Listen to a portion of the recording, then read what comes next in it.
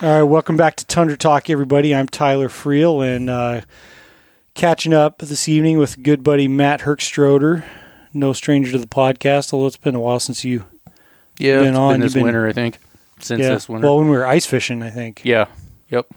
But, yeah, it's been kind of a balls-to-the-wall spring, like every spring is, really. But, yeah, man, what you been up to? Bear hunting, shooting bows. Trying to shoot bows. Trying to shoot bows. Yeah.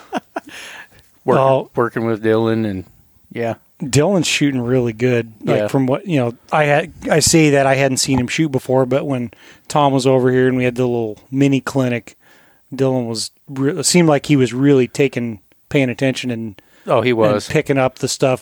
He talked about that for days after, I think he was like, he wanted more. He was, but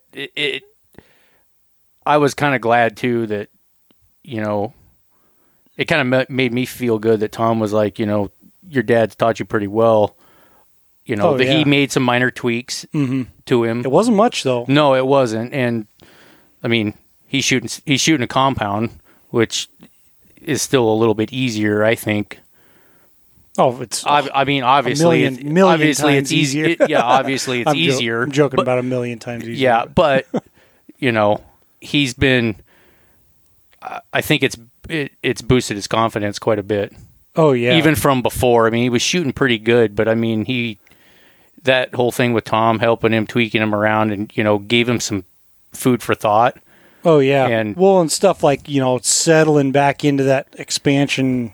Yeah. It was a pretty minor tweak, but it seemed to make a big difference, and he picked up on it right away. Away. Well, and he's prime example of learning right from the beginning. Mm-hmm. Where a lot of people, they just me, everyone else. Yeah, I mean, and that's something that I wanted with Dylan was I wanted him to, to the best that my knowledge was shooting compound. I wanted to teach him the best way that I knew. Mm-hmm. So he didn't, hopefully, he was a freaking finger puncher with that trigger release. Yeah. And that's why I put him on that back tension release. Because I started shooting one. And he's 13 now? Yeah. 13, yeah. Yeah. And because I was like, this ain't happening. Yeah. You're not going down this road. At least not now. Yeah. He was, just like every kid, you start him out and, like I said, I wanted to do it right, but I gave him a wrist strap release, and he started out fine, but it just develops that whole target panic, punching the freaking trigger. It was driving me crazy, and he was wondering why he was never improving. Yeah, well, and stuff like that, it's stuff that we're constantly learning. A few years ago, when my wife was shooting a compound, I know she struggled with that just like everybody does, but I didn't know enough to recognize it, or so that's really good. It was funny because it's hard to read young guys like that sometimes, especially when it's a bunch of adults around and that aren't just kind of sit there and you don't know whether they're soaking it up or being like, man, I want to go do something else. Go get some Mountain Dew or something. Yeah. No, he's into it. And I mean, if he's into something, he'll be paying attention. Yeah. And it's funny. I mean, as your kids grow, you start seeing what things they pick up on. Mm-hmm. And he's kind of witty. He'll pick up on stuff that I would have never picked up on. Yeah. And then later on, he can repeat stuff. So, I mean, he retains things. That's awesome. If he's paying attention, he'll retain it. And I don't know. Like I said, he's been doing really well. Hopefully he kills a bear. I mean, I want him to. And it's like I've pretty much, I don't want to say given up, but he's getting first crack. Yeah. So, well, that bear you showed me the picture of. I know. I'm hoping he gets it. I mean, I really do. He'll top anything. Yeah, because he hadn't killed one with a bow yet. No, he's killed one with a rifle, and he got a moose last year with a rifle. So this will be his first. And that's another thing. He worked hard to get his bow certification this year, and I hate for him not to get a bear because we've been talking about it all winter. So yeah, especially that age, it can be a little bit more powerful, success or not success. It's not the be all end all, but it can have a little bit more influence than it would on you or me. It's like, we've had it good enough good years to know that every once in a while we're going to have a shitty year. Oh yeah, definitely. I just think it's a confidence booster for those kids. Yeah. And I mean, it still is for me, because I feel like, I told you a long time ago, like first podcast we did, that there's, I don't want to say regrets, but things that I could have did differently hunting wise, pursued things a little harder maybe. And, and I'm trying to give him those opportunities, or at least let him see that he's got those opportunities, and he should, if he wants to, act on them. Yeah. Like stalking bears. He made 2 black bear stalks this year too. I have to show you those videos. Yeah, I haven't seen the videos. I remember you talking about it. I mean, that's pretty awesome. Like, not too many 13-year-old kids get to go stalking bears on their own. Yeah, well, and that was or have the balls to, Oh, he was all about it. I mean, and after doing it, he's like, "All right, let's go find another one. That was awesome." I mean, he loved it. And I was just, he just made mistakes that he hopefully learned from them. Oh yeah. And I mean, he's never stalked stuff with a bow before, so he doesn't know. Yep. And even guys that are experienced, you still screw up. Yeah. There's still things that don't probably always. Most of the time you're going to screw it up. Yeah. But we talked about it, and I was like, "Oh, this is what you did wrong." I mean, it was like the one bear. It was a good sized bear, and he moved when the bear was looking at him. Dylan wasn't paying attention to what the animal was doing, and I tried to get him to stop. I was kind of holding back a little ways. I was trying to film it and just letting him move in. I mean, we were 37 yards, and he was wanting to get to 30. That's about where he's been shooting at his furthest.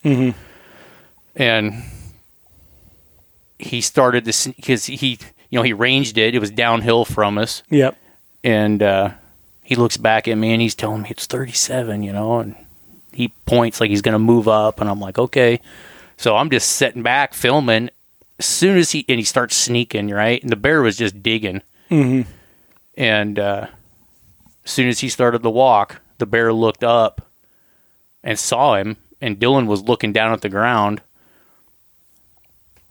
And I was like trying to get him to stop, without being obvious, Yeah, exactly.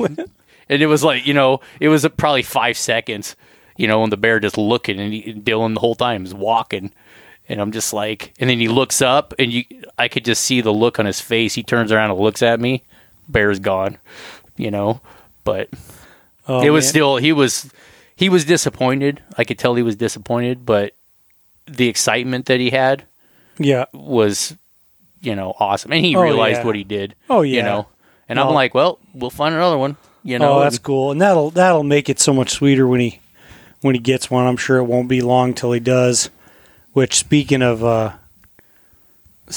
bears, I don't know if you see, I'll have to show you this video I saw today. It's like, on one hand, it's kind of funny, but on the other hand, it's like one of the stupidest things I've ever seen anybody do, like with a black bear. It was somewhere back east or whatever. This guy stops his car, like gets out of his truck or whatever it is, and walks over to this dumpster that's like, kind of like the transfer site dumpsters, about that high.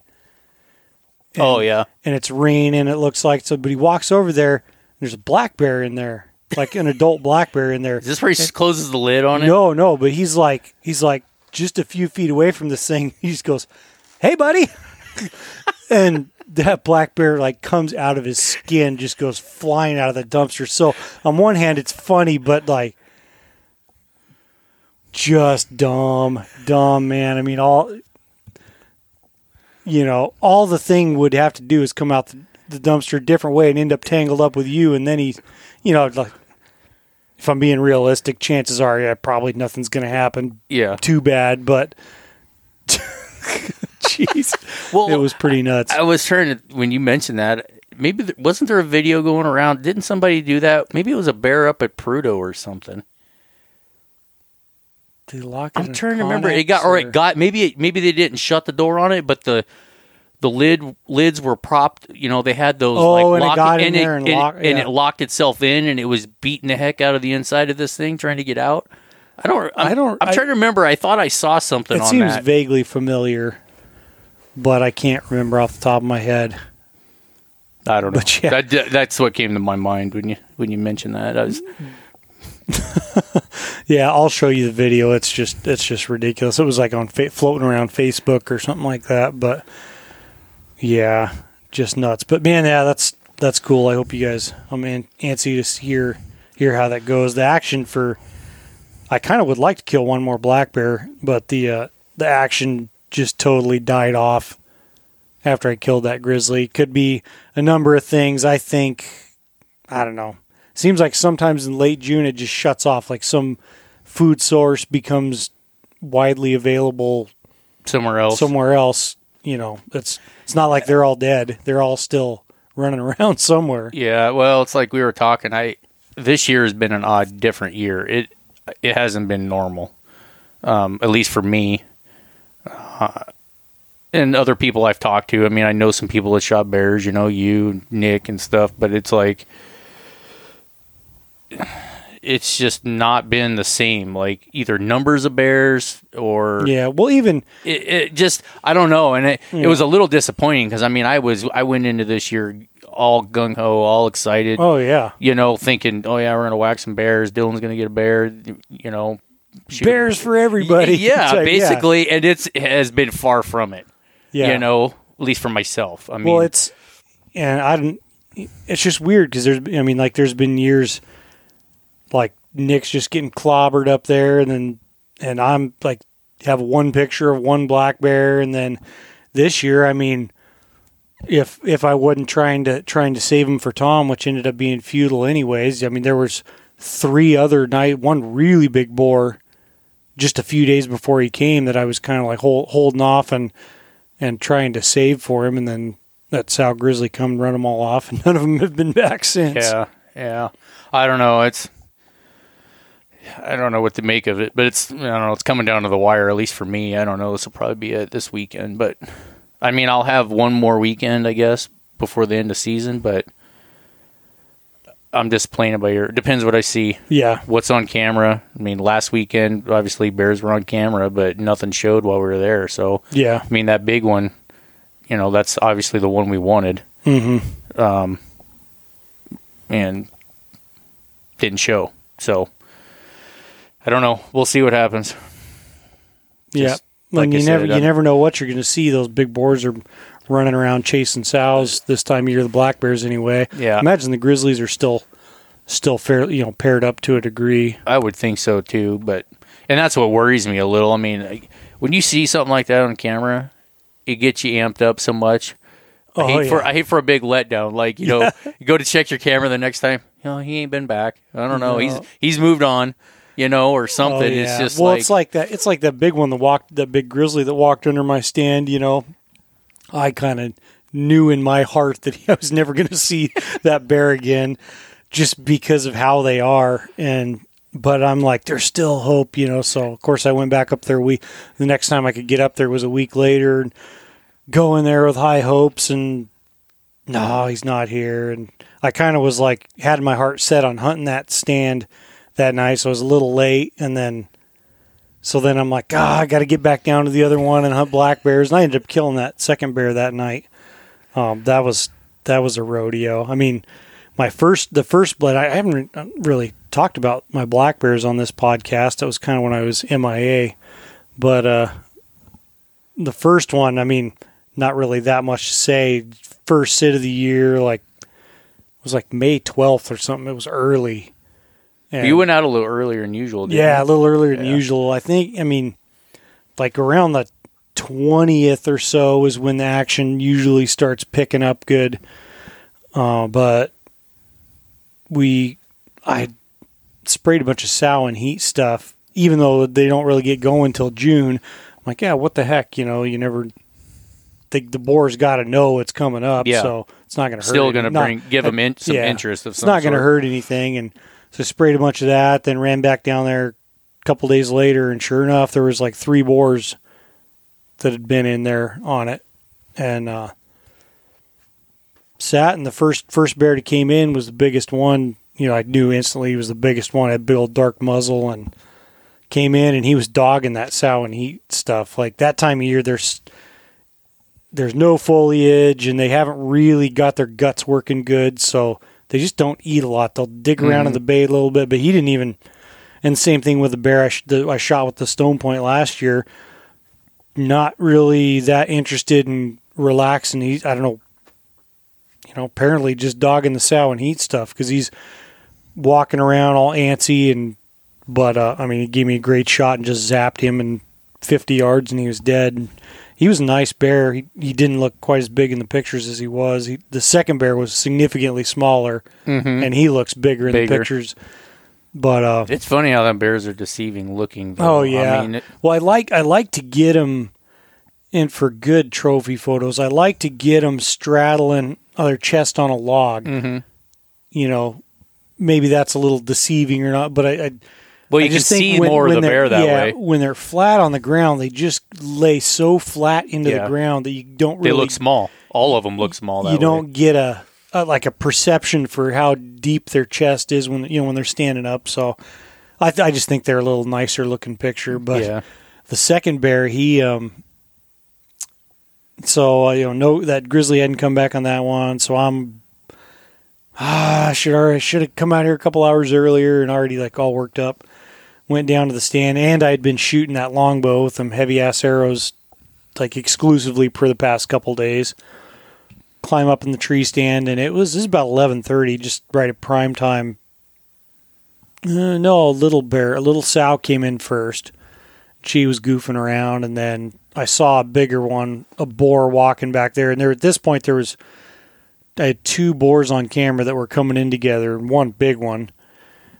And anyway, these two, I see a sow's on there. I see one back there, and he comes in and she runs off. And looking at him, I'm like, yeah, that's definitely a boar. But you don't have anything to reference him. I'm like, it's a nice boar. Mm-hmm. But I don't know if he's the big one or not. And I just kind of had the itch to shoot another bear. But he sat down broadside to me, and I was like, you should wait for him to stand up, But I'm like, I can make that shot 100 times in a row. So, it's 14 yards. And so, go run through my shot sequence, and right, I saw it go into his hair, high. I thought just under the spine, but I'm like, that's high. But he instantly flipped around with his butt to me, looking back in the woods for whatever bit him. And I'm like, you don't know he's hit. So real quickly, I'm like, time to fix this situation. And I threw another arrow on there, and all right, I went through my shot sequence really well. I'm like, all right, just fast. I'm like, all right, load, anchor, transfer, tension, look, and I hit him exactly where I wanted to. But I spined him. As he's sitting there, I'm visualizing, all right, what do I got to do to put that thing right through his heart coming out? And spined him, and it wasn't very pretty. It wasn't of course, he loses his hind legs and starts dragging down the trail. And now I slung 2 arrows at him as he's going through the brush just to try and get arrows in him. And then at that point, I'm like, I could still see black back there. I pulled my 10 millimeter and bang, I shot twice at him. And then that's the one time, because I knew it was only black bears in there, I left my 375 in the boat.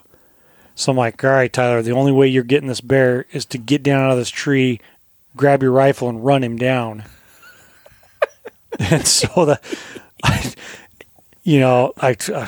stupid move to leave my rifle in the boat. So I jumped out of the tree stand, ran back there, grabbed my rifle, just ran back in the woods and would stop where I could hear him.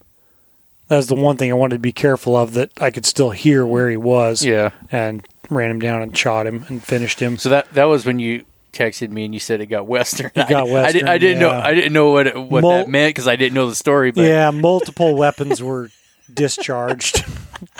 Of course, I felt horrible. I was like, and at that point, I'm just like, you just gotta. We gotta kill him at that point. Gotta get this thing dead, And so got him, but I couldn't believe, after I got that thing back and scun him out, because soon as I spine shot him, I'm just like, come on, Tyler. Like, you just feel horrible. Yeah. But I got back. I'm like, man, it was like all that broadhead would have had to do is be turned 90 degrees, and it would have come out. It would have slipped around the side of the spine and come out the middle of the chest. So you hit it horizontal, like on the bone. I hit it perpendicular to the direction of the bone. Oh, like, okay. If the spine's running this way, imagine like a perpendicular 90 degree like angle right in the middle of the bone. I had to chop that dang broadhead out of his spine. And I couldn't believe when I caught up to him, he had his hind legs under him. And the only reason I could think that it didn't just, because it was a 600 grain arrow with a cutthroat, just razor sharp, the same broadhead I shot the other bear with.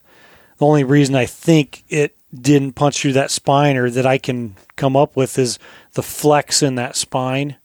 Oh, it like absorbed cause energy or something of the arrow. It hit that bone, and just the flexibility to absorb enough of the momentum of that arrow to not let it go through. I mean, it was buried in there. I had to unscrew my arrow and chop that broadhead out of there once I got all the meat cut up and stuff like that. But yeah, I just couldn't believe it. I mean, because you hit that setup, hit a femur or a shoulder or anything like that, it's going to just obliterate it. Yeah. Not going to stop it. So that's all I could come up with. So I felt a little better knowing that, my second shot, in hindsight, the first shot just cut the skin. It didn't even cut any of the membrane over the meat. It just gave him a little razor cut on his back, but I couldn't tell that. And I'm thinking I got a body penetration on this bear, and he doesn't know it because it was so slick and fast that, you kind of just things are moving at a very rapid pace at that point, and you have to make your decisions very quickly. And I was sure that I hit that bear. If I would have known that I would have just cut his back a little, cut his skin, I would have just given him a second and seen what happened. Anyway, so things don't always go as planned. No, and once you start the ball rolling, it's like, just like you said, you didn't know that. No, and you just can't just sit there and pout about the situation. You gotta escalate the level of force very quickly sometimes. So it was kind of a bummer, but I got him, drug the sled back there and drug him out. And so I'd been banging around in the woods quite a bit, drug him out, got more bait, hauled it, and I think I had my rifle slung or something, but I had a bag of bait on my shoulder, walk in, and the big one standing at the bait looking at me. Like, you got to be shitting me. And I just looked at him until he kind of turned and ran off. Yeah, that's crazy how all that noise and, traipsing around and everything. Yeah. How sometimes it's going to affect the bears, and then other times they could care less. Yeah, I mean, you go and naturally you want to be as quiet as you can, but it cracks me up. I mean, I used to be paranoid, of even turning my head, like I'm making too much noise. Yeah. And just absolutely holding as perfectly still as possible. I think that is much more critical if you're sitting in a brushed in ground, if you're not in an enclosed blind. Yeah. But in a tree stand, I don't know. I think sometimes you can get away with more than you think. It's not an excuse to it's foreign noises like rappers, and if it's clanging bows on bows, dropping arrows out of your tree stand, have them hit every step going down. Stuff like that will get their attention, but I think if you just, I move more than probably a lot of people would, looking this way and that way, and you get, at least not with my uncomfortable tree stands, stand up every once in a while.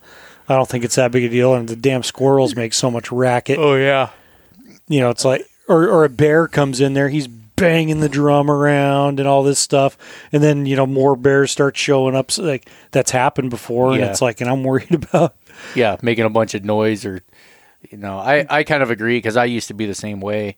I'm still cautious, like you say. But, it doesn't hurt. At the very worst, it doesn't hurt. But I've seen, I went to one of my buddy's baits one year. Them bears could care less. We're talking out loud, not at our normal voices, but we're talking out loud next to each other in the stand while the bear's at the bait, and it could care less. Oh, I've had that happen before. It didn't care at all. And then I had a young bear one year on one of my baits. My buddy was hunting with me, and his dad came up from Colorado, and I was like, "You want to go sit on the bear bait?" And he's like, "Yeah, I want to take some pictures of bears." And he had the whole Alaska experience was kind of new for him, But his son that was living up here, he was like, he's like, "Oh yeah, come on, we can go to the Matt's bait and this and that." And, he had no clue. I mean, he thought we were crazy hunting these bears, and you mean you're in the woods with bears and they're wandering around and, and running the rivers in boats and doing all this stuff. I mean, so I gave him the full blown experience. Oh yeah. Well, we're in the stand and, we had bear activity. None of them were shooters that were coming in, but he's clicking away with the camera. Bears didn't care, and finally this one bear, he just hung out there for quite a while, and it was a young bear. He didn't really know any better. Mm-hmm. But we were moving around in the stand. He didn't care one bit, and then he wanders over to where my boat is at, and I'm like, I told my buddy's dad, I said, "I'm going to go run that bear off. He's going to try to get in the boat probably." Yeah. He's like, "Well, I got to go to the bathroom, And I'm like, "Well, you can come down there and go when we go over by the boat. But I want to go make sure the the bear's not getting in the boat, Yeah. And so he thought I was a little crazy going down there with his bear, but I walked over there and the bear's on the bank, got his front paws on the back of my boat, and the boat's swinging away from the bank, and the bear's trying to get in the back. And I went over there and I was like, "Get." Well, the bear jumps up on the bank and he just stands there and looks at me. So I just start walking to him. Yeah. And my buddy's dad thought I was crazy. I got like 10 yards from this bear and he just stood there. Didn't want to leave. Finally, I got my gun down because I was like, I had my rifle and I just pointed at him like, "You better get, bear." Mm-hmm. He wasn't a shooter, but he was one of them young bears that really didn't have the fear of man in him yet. Yeah. And he finally, he went away, but he was hesitant. Yeah. And my buddy's dad was like, "Man, that was crazy. I can't believe the thing didn't run, And I'm going, he might be a problem bear eventually. I don't know. It can be weird sometimes. I don't know what makes ones like that.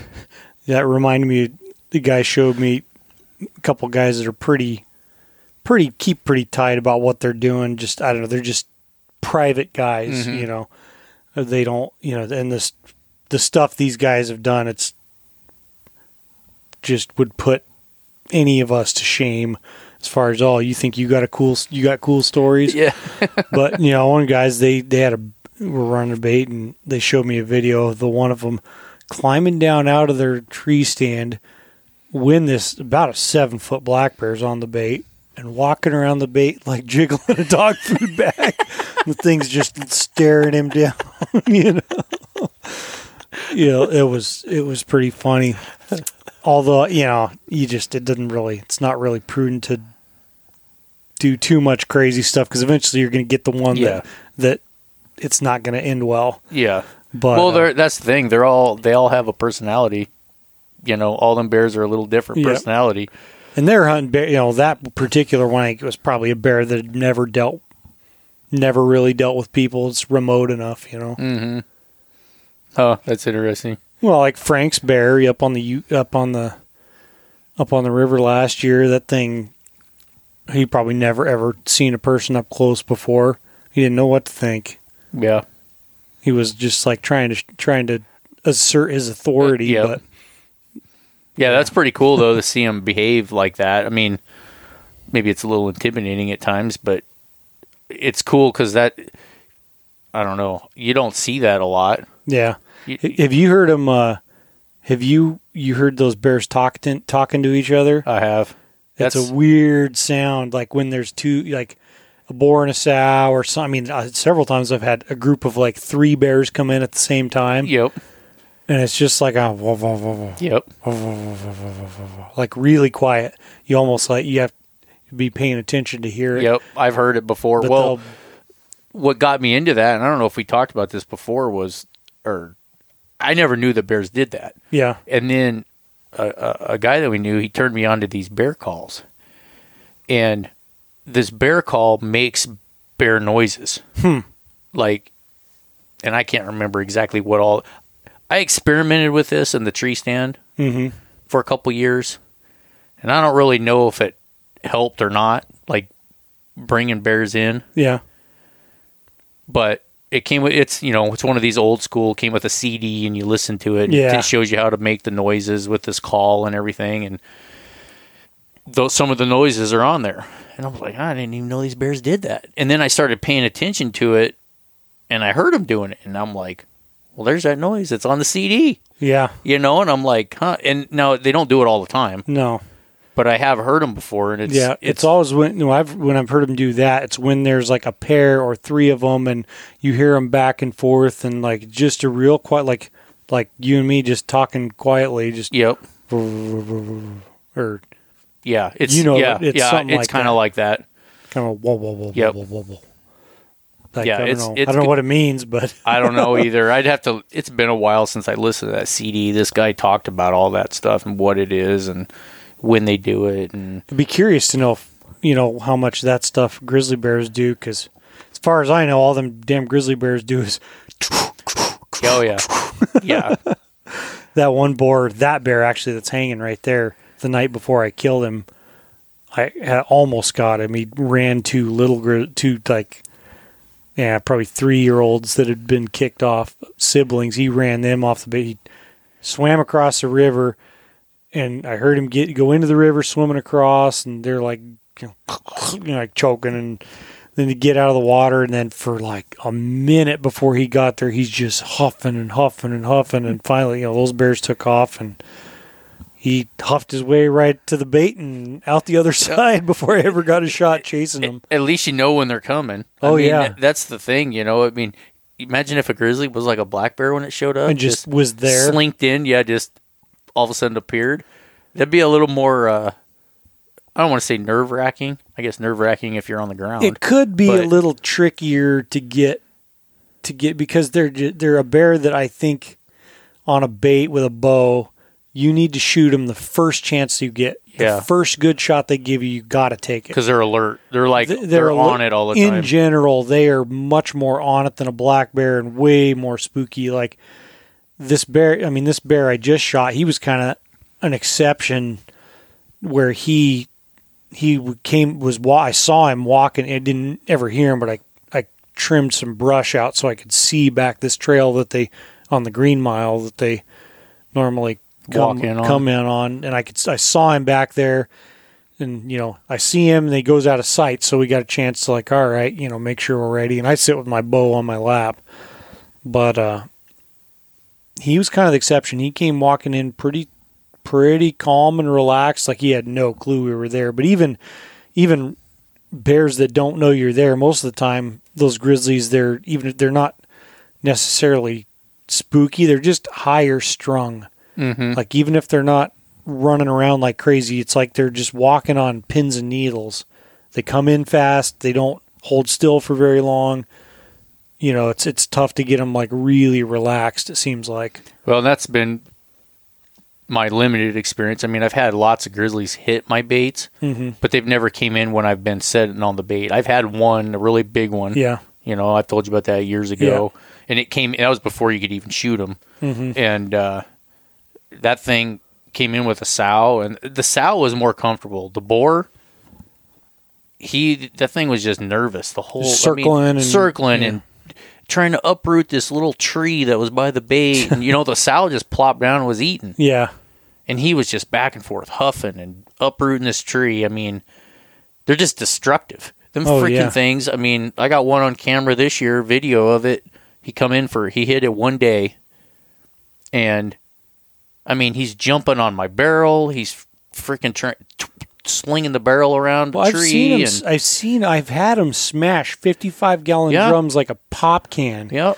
Like, I can't fathom the power it takes to do that. And, you know, I made the mistake once of, well, one of those barrels that then got smashed like a pop can. I had just drilled holes in it and ran steel cable through and cabled it to a tree.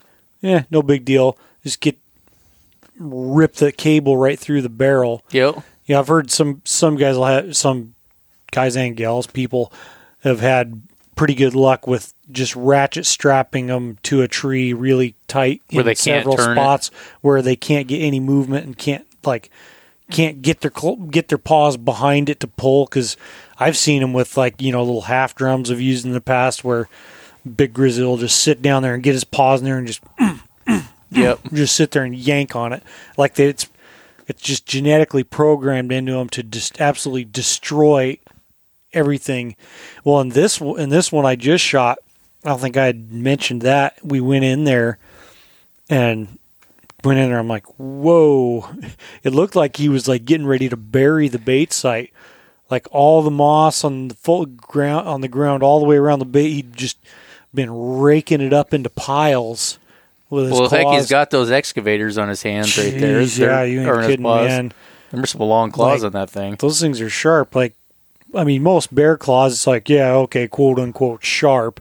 Well, these things you could like jab someone with them. There's a point. There's like a point on them. Yeah, they're not just. Yeah, that was pretty. Well, yeah. Look at that one versus the one you just shot. Yeah, you know, I mean, it's a drastic difference. Oh yeah, it's. Yeah, I had this is years ago. I didn't even have a trail camera. I mean, I was like going in there blind, you know, just going, oh yeah, bear hit it. The sticks are gone, you know. I remember those days. The sticks are gone. Is your head net's like duct taped to your head, mosquitoes buzzing around, you can't hear or see anything. Yeah, pre-thermocell and all that stuff. Anyway, yeah, I walked in there and I'm like, just like you said, 55-gallon drum, it's smashed like a pop can. I had a ladder tree stand. The ladder is smashed. The tree stand's hanging just by the tree. And I'm like, what the heck was here? A Sasquatch or what? You know? It actually scared me. I'm like, I don't know if I want to come in here anymore, you know? And didn't have a camera, so you don't know. Yeah, you don't know what time. You don't know if they were there 5 minutes before you walked in, you know? Yep. You just know, it was a grizzly bear. You might find some hair around on a tree or something, but it's like... And that was back, too, when I used to think, I got a grizzly. Ain't no sense in hunting black bears here no more. It's just done. Yeah. And I mean, I think that's kind of myth now. It's... I think it can change patterns and stuff. It can change patterns. Well, and, you know, like this year, like, you know, that's... And it depends on the bear, too. Like, that sow grizzly and she was a big sow with 3 2-year-old cubs, you know, almost adult cubs. You know... She's going to be a mean freaking... And I'm assuming her, because my boar, look from the pictures, didn't show up till the morning we came to hunt.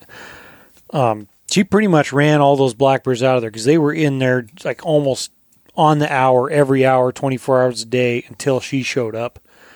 But at the same time, I've shot black bears the same night I've seen grizzly sows with cubs. Yeah. Well, and that's, I guess what I'm saying is, too, it's not all hope is lost. No, it's not a deal breaker. No, I mean, but back then I used to think that. Oh yeah, and I mean, I guess I've learned otherwise since. I mean, just like you say, they could still run the black bears off or change patterns and whatever. But I mean, I just think that not everything is lost. It's still worth hunting it if you're willing to go and hunt it. You know. Yep.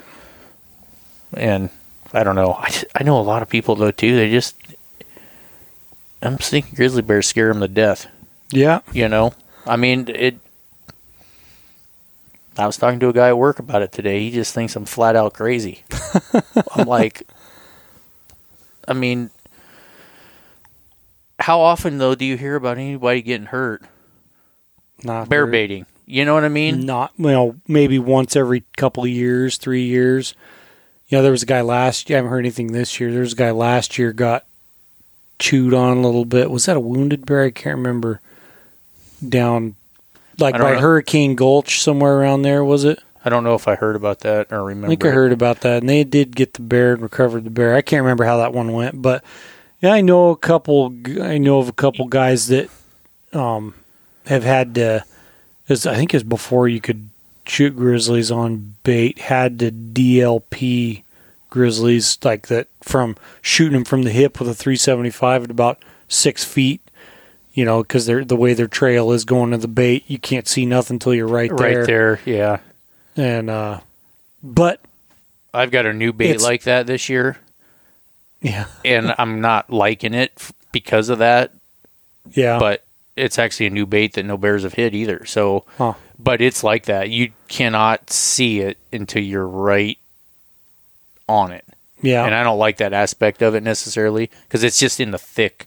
Yeah. Thick of thick, and especially if you go in there late when it's kind of dusky a little bit. I mean, it's not dark, but you know how it is. And just the light is different. Everything is dark. There's no, shadow and light, and where you can pick out movement easily. Yep.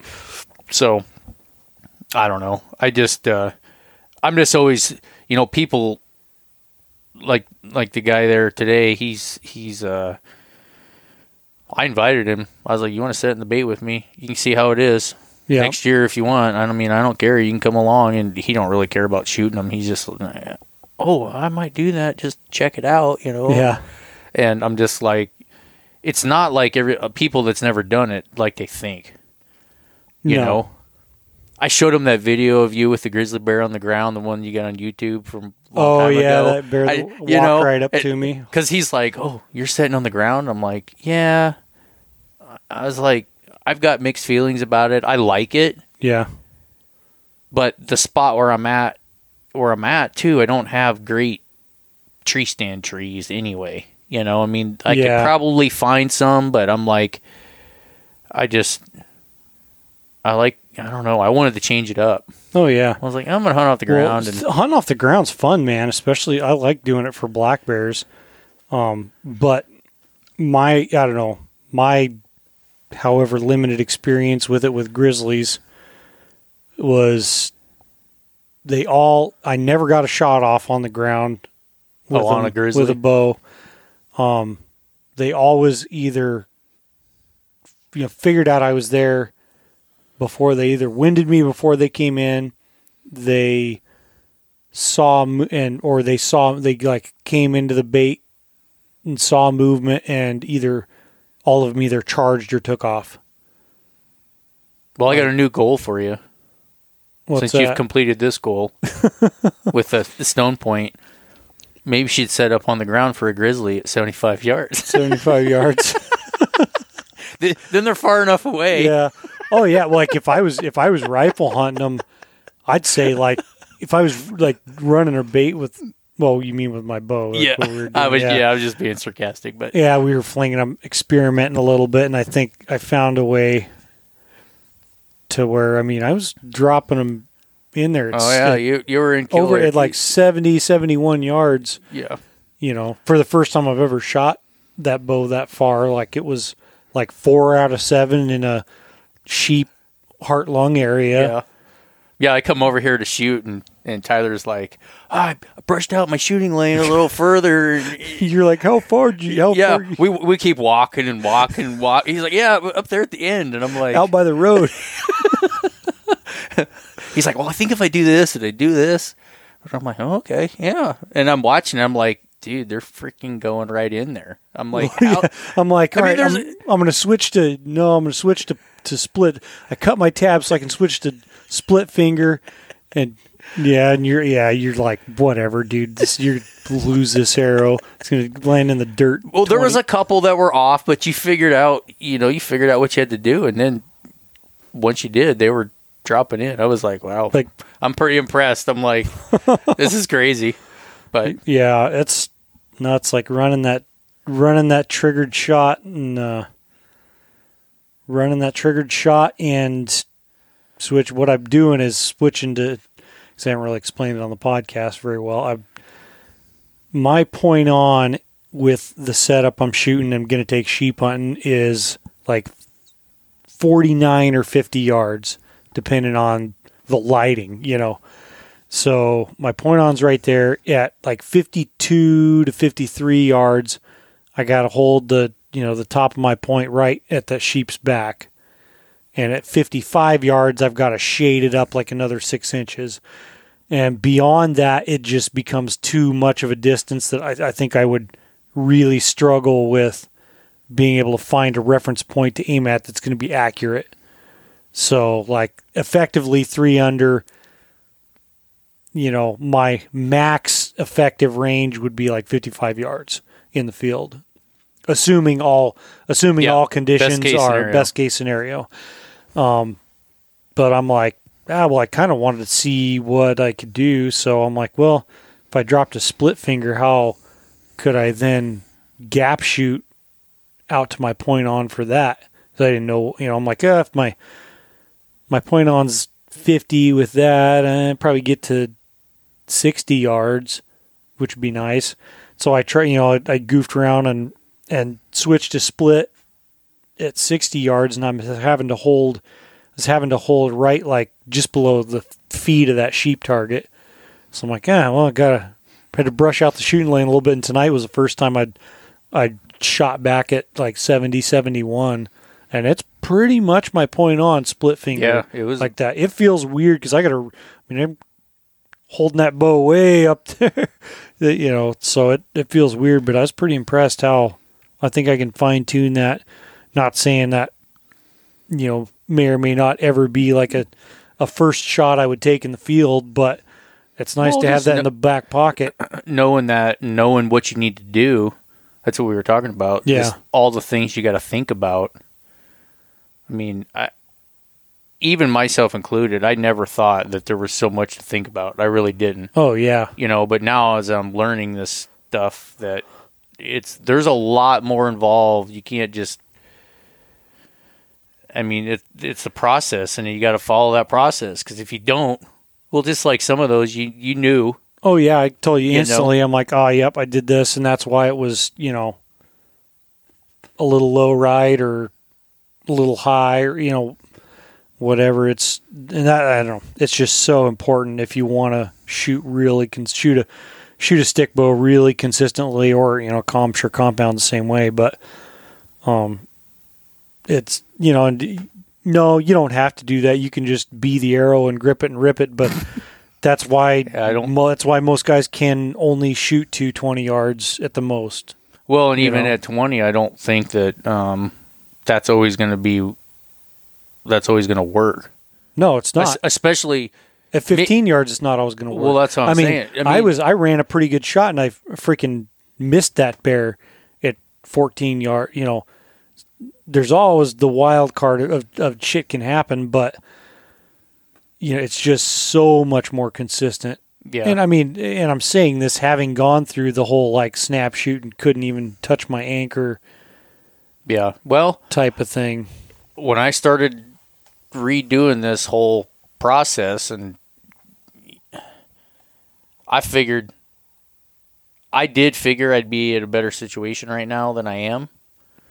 But I'm still quickly realizing, especially after talking with Tom and going through everything that one day, seeing some of the issues that I got going on. Yeah.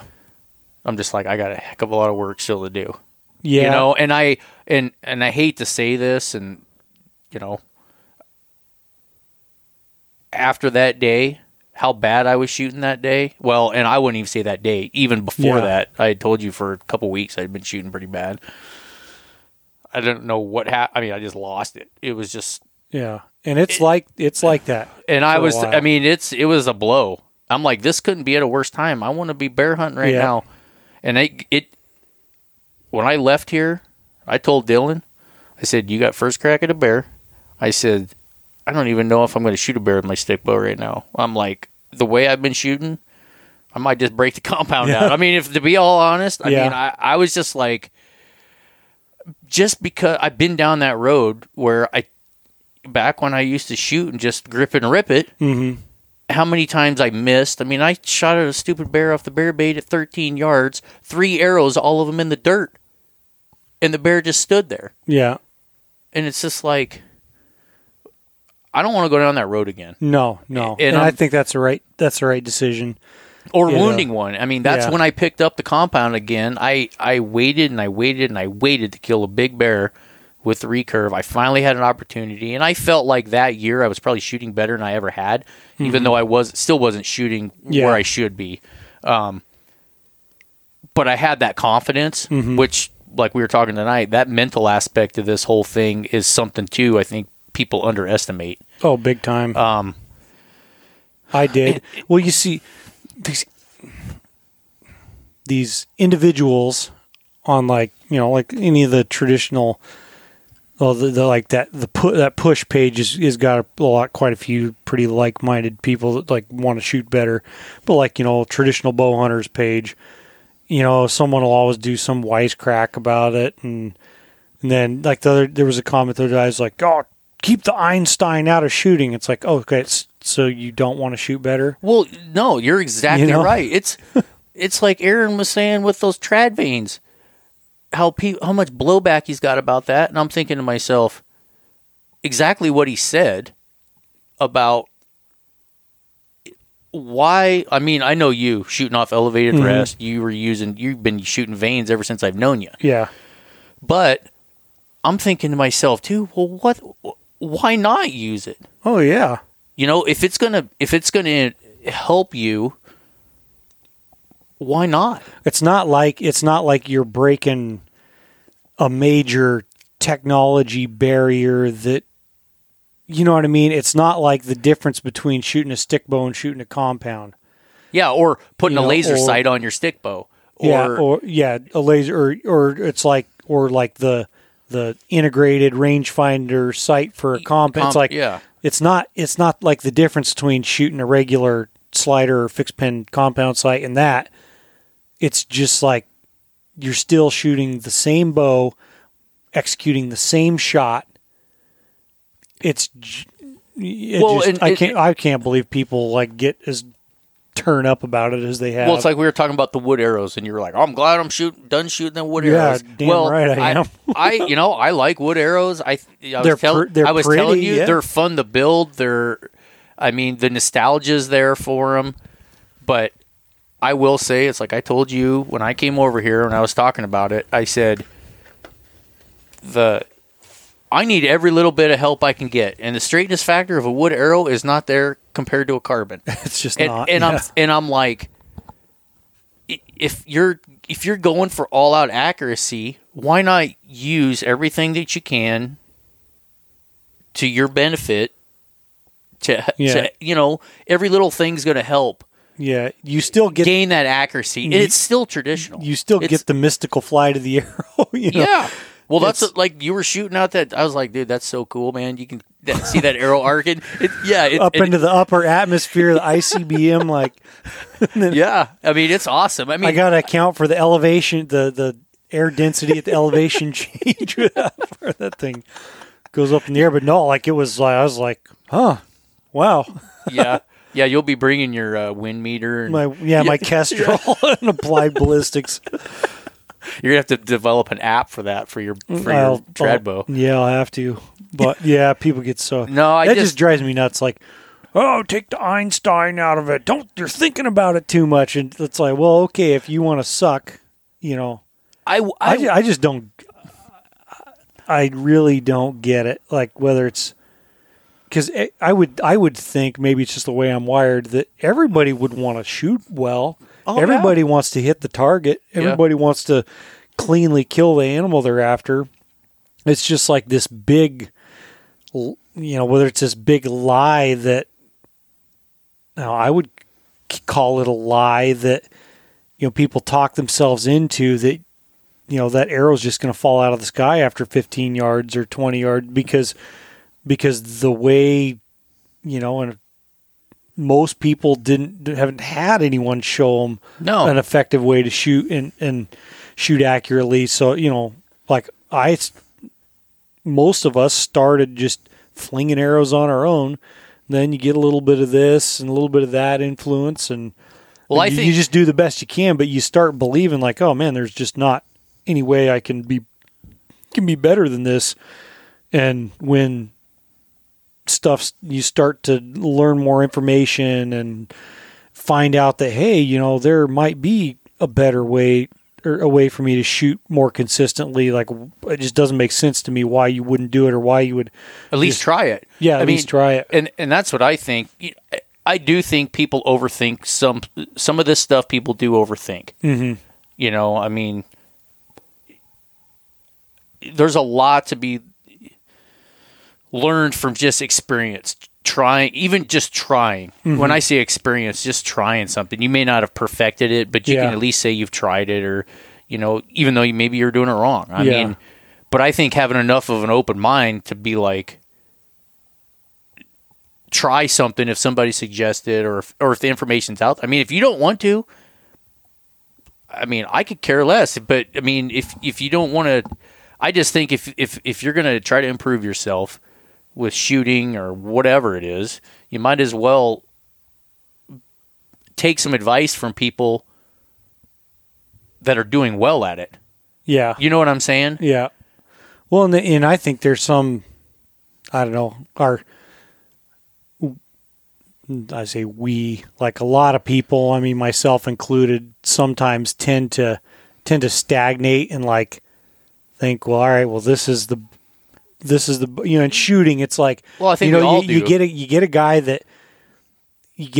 that, you know, he's the best shot in his local archery club, and he's been doing the same thing the same way for 30 years, and like he's comfortable in that, and there's not necessarily anything wrong with it. But then, you know, new guy shows up and kicks his ass again and again and again. Then all of a sudden he isn't, you know, I can understand just a competitive nature to be like, you know, get a little irritated and vindictive about that. But I guess it's different. Some people use a situation like that to, you'd be like, man, I got to figure out what the heck I'm doing wrong, or how is this, you know, what is this person doing that makes them a much more effective shot? Well, and then use that. You can use it to improve yourself, and like in a positive way, or you can just become a freaking, you know, just a grouch about it and quit shooting. And I mean, you could have been that way because you shot pretty dang well. You shot well before. You could have just not did anything that Tom suggested, you know, and just continued down the road you were doing, just like you had been learning. And I'm not saying what you were doing was wrong. It's what you knew at the time and what, you know, your dad had taught you and stuff like that. Yeah. And I'm not saying there's anything wrong with that, but you were open-minded enough to be like, hey, I'm willing to try this. Rebuild your shot just like you did. I mean, if you were shooting in your old way, would you even be shooting out here at 71 yards? No, like I wouldn't even cross my mind. Like at my best back shooting, you know, when, you know, before I had kids, you know, pretty much right before I had kids, when we were all shooting, you know, the club was going really strong, shooting 3D all the time. And we were setting up like really pretty challenging courses. We always had some trad shots out. I know. I lost plenty of arrows out there. Out of like, you know, out to like 40 and 45 yards. We always had some of those shots. But, you know, even at my best, it was like a sheep target at 40 yards. It's like, I'm going to be happy if I hit the foam. Yeah. Now I'm like nitpicking 50, 55 yard shots because they're like not in the heart and lungs. You know, and like, all right, what did I screw up on that shot that made it do that? But that's what I'm saying. Yeah. You took the advice. I mean, and it was good advice. You took that advice, rebuilt your shot, and you saw how it improved your accuracy. To me, that's no brainer. And you could apply that to anything. The trad vanes, you know, you name it. I mean, yeah, it's like get a set of trad, you know, get some trad vanes, like the trad vanes are concerned. Get some trad vanes. Get them wet, shoot them, you know, just like try them out. See if they fly good. Mess around with your knock orientation or something, like anything like that has the potential to really improve your life. Like, oh yeah, well, you know, give it a solid run. Like, you know, Tom's stuff. I talked to him and worked on it for. I ended up going down there really quick, like less than a month after I started talking to him, because almost immediately I was like, he gave me a few things, and he was really good about it. He wasn't just like, oh, well, you're totally effed up. Yeah. We're going to have to, even though he knew as far as an NTS style shot, like everything had to go. But, if you're shooting well and comfortable, he gave me a few pointers, but I'm like, well, this doesn't work anymore the way I shoot. And so I kind of knew that I'm like, yeah, if I'm going to like try this, I could always go back. Yeah. So I'm like, I got to. But you had to try the whole thing. You couldn't just. Yeah, I had to go through the whole deal, and what was really nice was being down there with him for 3 days, because then I could, really get a good freaking beating on that stuff. Yeah, and instantly see like a light at the end of the tunnel of like, oh, hey, this is gonna be way better in the long run. And then came back and just beat my head against the wall for 6 months. Months, literally, I've been shooting that damn bag. Like you've seen my daily Instagram stories, but like I'm super, super thankful that Tom, when he came up here, he took his time out of hunting to help some of us. I mean, I really enjoyed it. I mean, obviously, I wished I could have spent multiple days. Would have been awesome. Oh, yeah. But, I mean, I know that's kind of what I was planning on, but the stupid grizzly bears kind of threw a wrench in it. I mean, I get it. I mean, that's the other thing. He's here to hunt, and, I mean, I don't want to take that away from him either. I'm just, one day, I mean, I was thankful for one day. Yeah. And that's why I told Dylan, I'm like, you're coming with me. Good. I'm like, regardless of what you think, you're coming with me. And, Yeah. I mean, I know he's glad he did.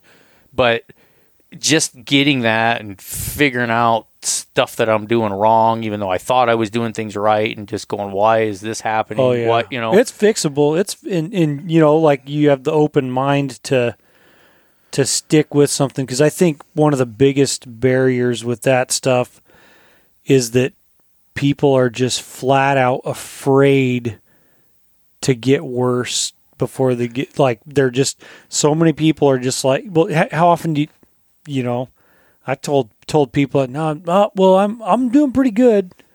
Yeah. I'm pretty happy with where I'm at, and it's, because it's freaking scary when like, hey, I'm gonna go down the crapper for a while. Definitely. Before like I really start. It's just, you have to trust the system and trust that you will come back up and be better. Yeah. Well, like I said, when I left here that day, I was a little I had mixed emotion about that whole thing, because I was disappointed in myself. Because you want to take advantage of that time and drive yourself right through it to like the end, Yeah, I did, and it was like, but I guess I knew it. I just didn't want to think about it or admit it, because I did that with a compound.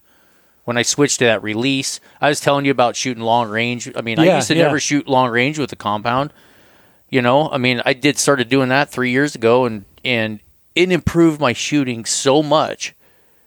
Once I mastered my release, that new release, same one that Dylan's shooting now,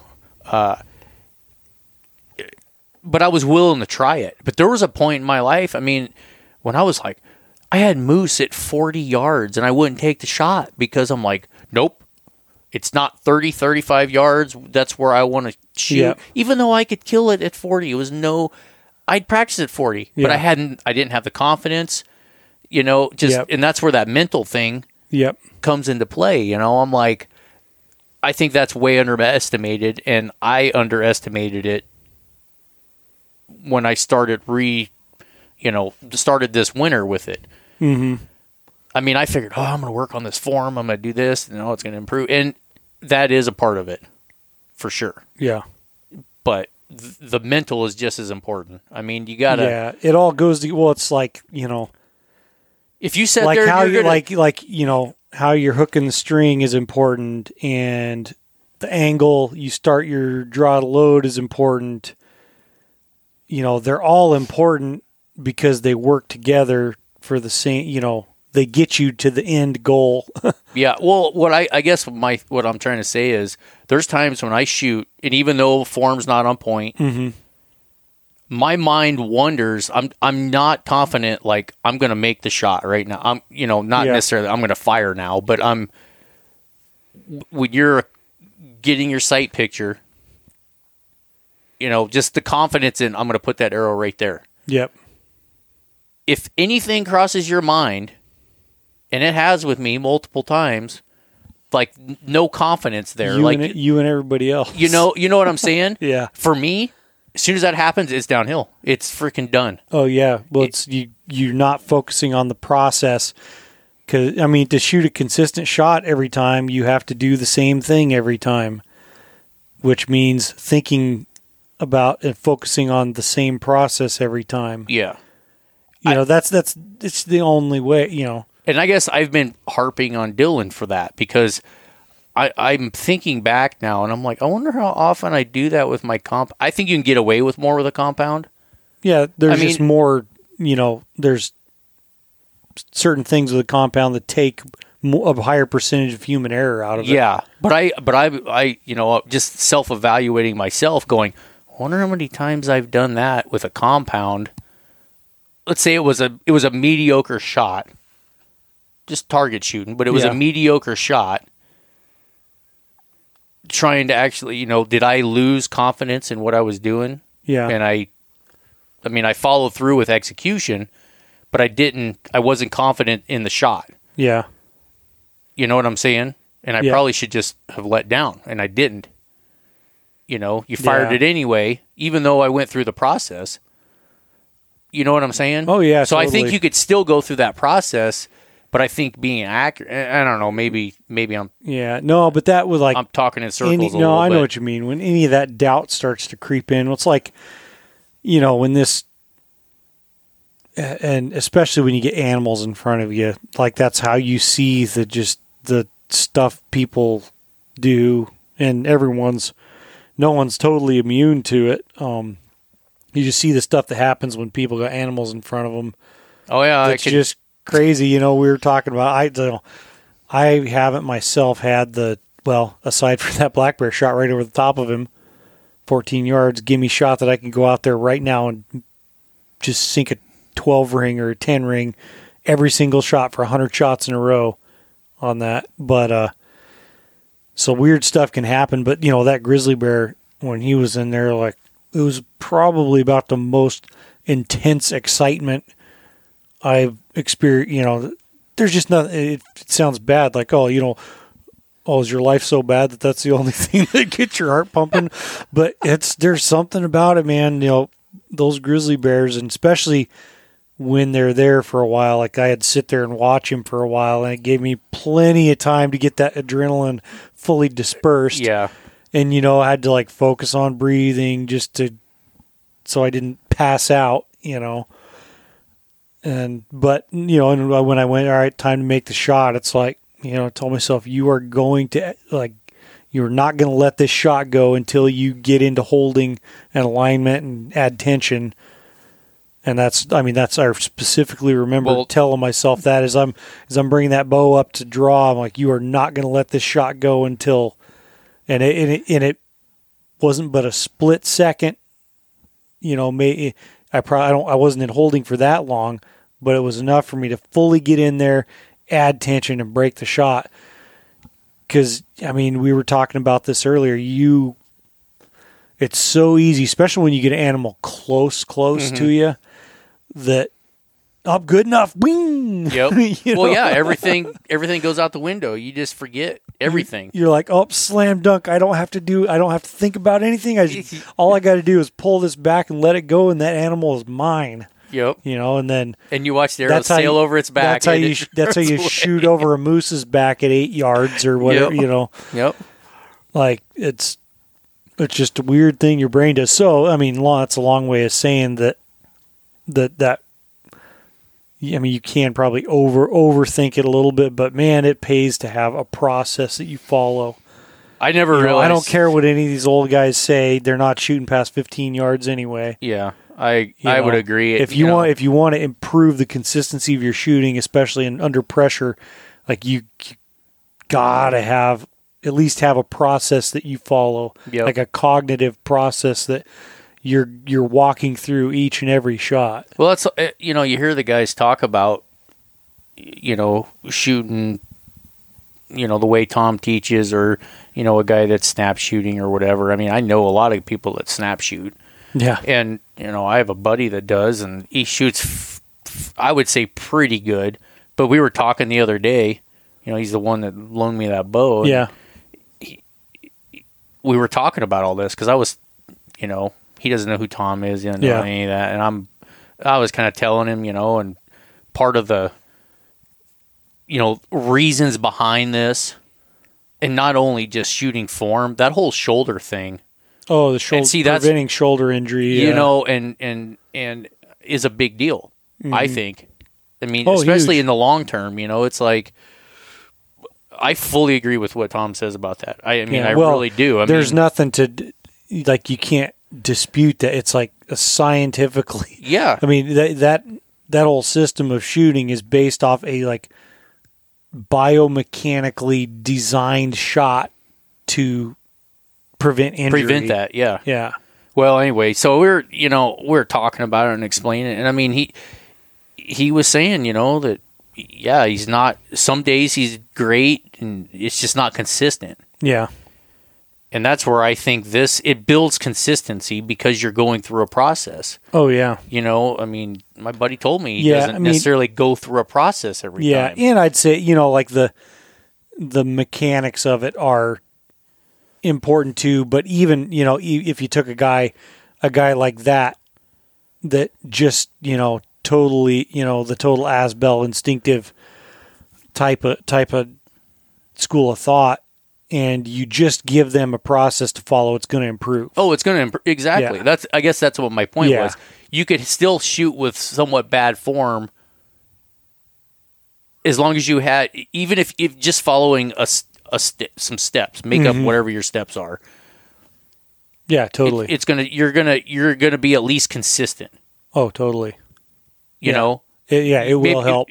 Or setting up even just, for a lot of snap shoot, because that's what I was doing. I got in, I think it's arguable that a lot of snap shooting is target panic in disguise or under a different name. Probably is, yeah. I mean, that's how I was, man. I couldn't hold at my anchor if you put like a stack of $100 bills there and said, something with a lot of risk. Is what I finally, I just couldn't hold my anchor. That fell apart on me pretty quick.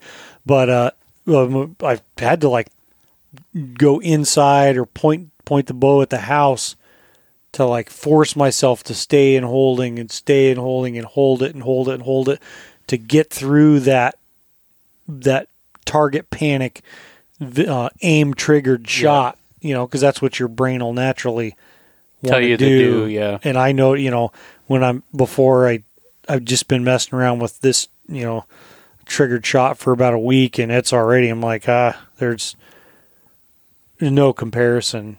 I would always fight my shot being triggered by aim. Mm-hmm. And it's like, it just works. It just flat does. I don't understand all the intricacies of it, but it gives you one more cognitive job to get through before you can let go of that.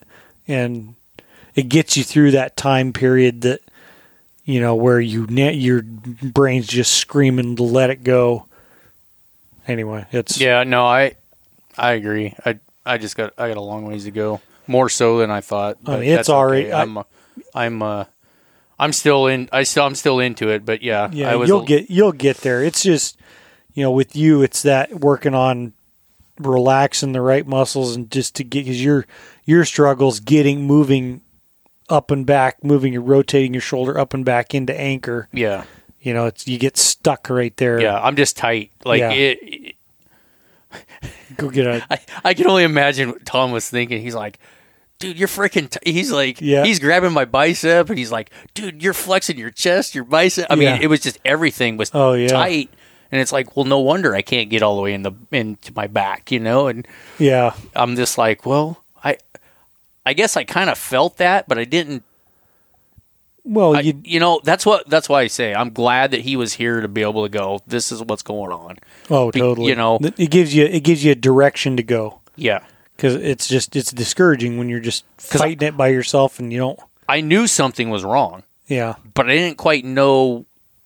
I guess, I don't know. I'm a slow learner, and it just was like I didn't put two and two together. And it's a bunch of pieces, man. Like for the past 6 months, I've been going, this up down cycle where for initial, like one day it would just feel so good and all this. And I'm like just trying to remember that. Then for a week, I couldn't get into my back, or I couldn't get into good alignment, and it's just, the ups and downs have started to, in the past couple months, dramatically started to taper off, where they're not as big as swings. They're not as big as swings now, and I'm excited to see what happens with this shooting a triggered shot, because I'm still trying to get used to it, and it's already, at 20 yards, I have a hard time missing the 10 ring, just instinctive aiming. Yep. And then, it's a point of consistency. So, yeah. So it's pretty exciting. Yeah. But, that'll be cool. I'm pretty stoked to see how the sheep hunting goes. That's next. Oh, yeah. It's right around the corner, really. It's coming up pretty quick. Yeah, I'm just a little more than a month away, I guess. I'm not really excited. I'll get excited when I actually get there, and then you'll be gut wrenched. I'll be on the drive there still, probably. Oh, well, that was last year. I was just about to puke, getting out of the truck, loading everything up. And then, I think we all go through that. And then you get an hour or so into it, and everything's fine. But just those it's like before you play a big football game or something like that. That's the only thing I can remember comparing it to. Just nerves, and I got it. I'm going to treat it like I'm going to go kill one. But I know the odds. That's always hard to. You still got to try it.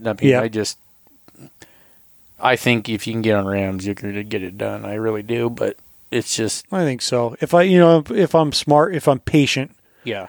Patient, have good weather, patient, and especially with being able to, under ideal conditions, shoot to 50 yards or a little more is much, much easier than getting to 20. Yeah. Well, definitely. And that's something that and a much better chance for a follow-up shot if I happen to miss, you know. Yeah. Well, getting into even 50. Oh, it ain't easy. It's not going to be easy, but it's doable. You hear guys that are rifle hunting and go, "Oh, I shot it at 50 yards," or sometimes closer. Yeah. But it's kind of like when this is just from my experience, and I got 10 yards from rams last year. Couldn't figure out which one was a freaking legal ram. Which I'd already got a shot on them, but earlier. Yeah. But it was like, I've never been that close. Yeah. The five rams. Yeah.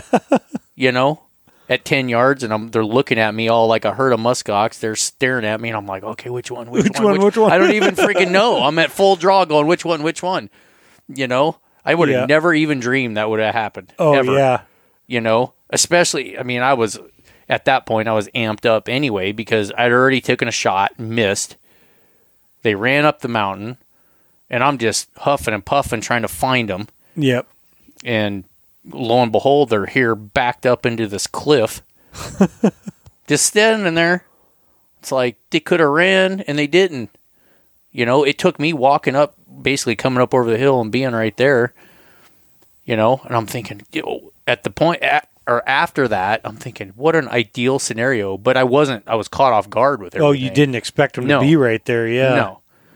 But I don't think that's going to be a common thing. No. One, the one that I got with the compound, that was 60 yards. Yeah. And I had been closer to him.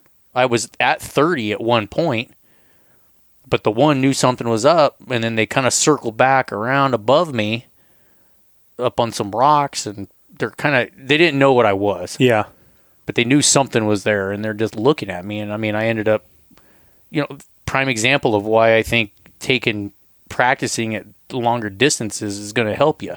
Yeah. Well, it just, you're developing developing the consistency to shoot, 50, 75, 90%, kill shots at 70 yards or whatever, like you develop a much more precise, controlled shot. I mean, it just makes like anything, after shooting like 55 yards, man, go to 35 yards and, switch back to an instinctive aim and it's just thunk, thunk, thunk. If nothing else, like you don't have, a lot of the 20-yard guys, like, well, if you don't want to, you don't have to take a shot beyond 20 yards. No. But man, being able to get consistent way out farther, it does nothing but help you. Yeah. I guess I never really realized that. It took me a long time to realize that. Now, I mean, I've totally changed my tune about that one. Oh, yeah. I mean, I used to be a guy to be like, well, why? I mean, just like I said, moose at 40 yards, and I wouldn't take it. Yeah, which with a compound is not far. Yeah, and a compound. Yeah. So it's like, and granted, that's 20 years ago. Yeah. But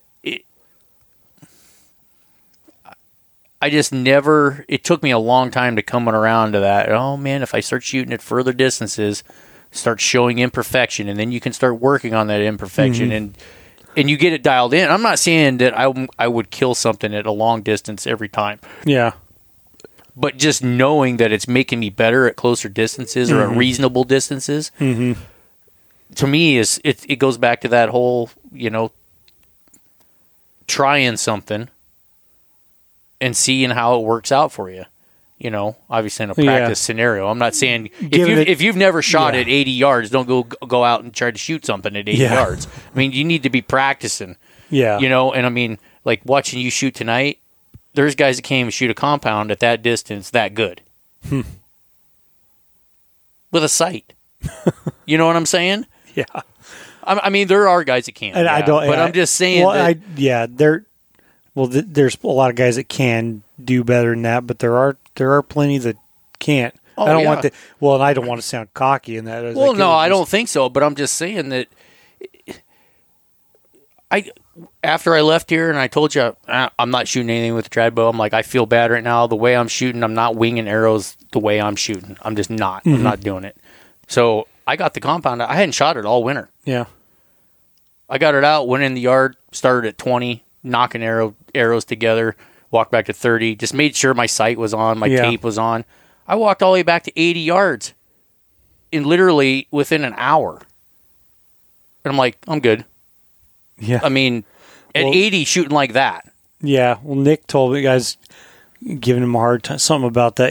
I guess he was going to take his compound caribou hunting, or I was just giving him shit about it, or something like, how did that go? Something with, it's like, oh, well, took the Hoyt out for 45 minutes last night, was shooting 4-inch groups at 100 yards. I think I'll be okay. Yeah. I mean, no, that's totally true. And I mean, but there's guys that can't do that. Yeah. And I used to not be able to do that. Yeah.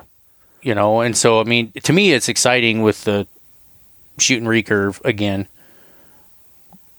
Looking at what is possible. Mm-hmm.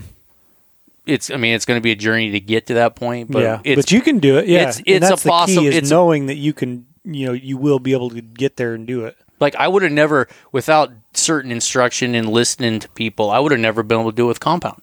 Yeah. You know what I mean? And this is no different. I think it's definitely more difficult. Yeah. It's way more difficult. But, I mean, I don't know. Well, I think, it's just like anything, or rifle shooting, or any type of thing. And I don't know, maybe part of the deal why people in the traditional archery community get so wound up is maybe just taking things the wrong way, like you get so sourpuss about that. And I guess sometimes it could be, and I would never want to like just walk up to someone and be like, oh, bub, you're doing pretty much everything wrong. Yeah.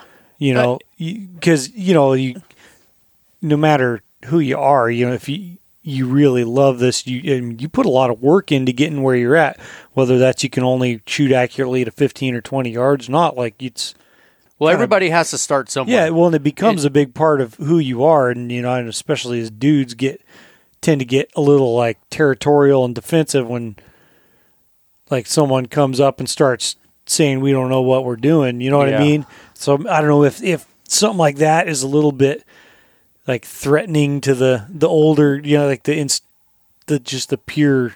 I think it's a time period. The older crowd in the traditional have. I don't even think it's just. I think it's just that time period that they were in.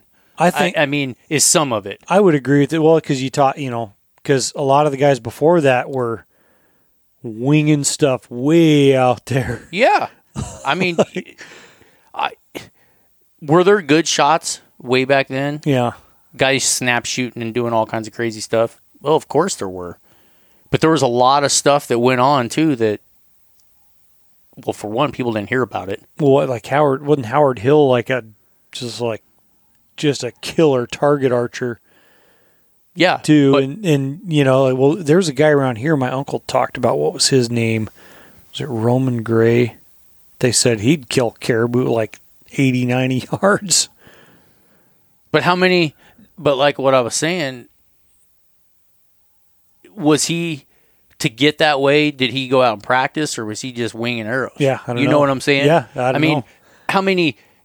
Because nowadays, well, back then people just didn't hear about stuff. Oh, I mean, well, obviously the knowledge level is way. Well, the knowledge level today. is higher, but I'm saying you hear about somebody taking an 80-yard shot like that, killing a caribou. How many did they shoot and miss or wound? Yeah. Oh, totally. That you never knew about, never heard about. Yep. And granted, some of that could be kept down nowadays too, but just with everything that's out there, it's freaking computers and social media stuff, it's a lot more, I guess, out there for the public to see. You know what I'm saying? Oh, yeah, totally. So I don't think that... and I'm not trying to like make an excuse for doing irresponsible stuff. I'm not saying that at all either. I just think that people have to start somewhere, and by doing some of that stuff, obviously not on game, I'm talking shooting longer distance to improve your accuracy at a closer distance.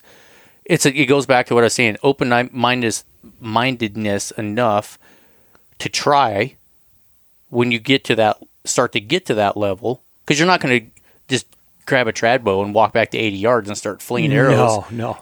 That's something you have to work up to. And you work up to it for the reason that it's going to improve your accuracy. You know what I'm saying? Oh, yeah. And also give you an idea for a follow-up shot, like what you got to do. I mean, let's say you never did that and you had a follow-up shot at 65 yards, let's say. If you don't know what to do and you're just going to grip it and rip it at that point, you got almost zero chance of... Yeah. At least if you've practiced some of this stuff, it gives you a better percentage of a chance. Oh, yeah. And to me, you owe it to the animal at that point, especially if you've wounded it. Yeah. Granted, if it was a clean miss, at that point, decide what you want to do. I mean, whatever. That's your own decision. But, I mean, if you wound it, shoot it in the ham or whatever the heck it is, and then just on a... You know what I'm saying? I don't know if I'm that clear about it. Oh, but it's like a why. It's like a why wouldn't you? That's a good thing to have in your pocket. It's a good. It's a good thing to have a better chance of making a longer follow up shot if you happen to. If you need to. Yeah. So. Yeah, and I think we're on the same page with that. No, I don't know. But maybe I'm beating a dead horse with that. That's all right. Just talking. Well, that's what we're here to do. But yeah, it was I'm pretty stoked about that. I'm like, man, I'm just gonna screw everything up because all I'll be doing is flinging arrows from the road back there. That's what you're gonna need to do, I think. Are you gonna do any other planned? I mean, I know sheep's probably top of the list right now, but you gonna do anything else later this fall or? Going to go moose hunting. I may. Yeah, there's the little honey hole we got here around town. I may go go hunt that a few mornings or whatever early in the season. I'd kind of like to go out where I went with Adam Weather, where I took Adam Weatherby out last fall. Oh yeah.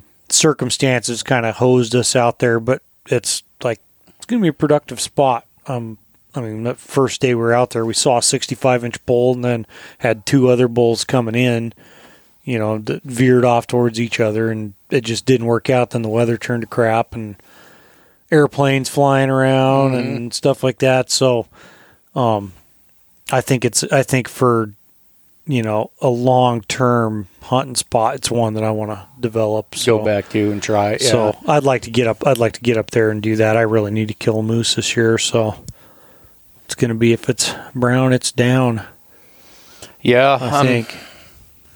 I don't know what I'm doing yet. I mean, it's funny because that's pretty much my standard go-to for moose. I don't care that much unless I get into unless I get in or develop a good spot where I have the luxury of holding out for just a really nice big bull.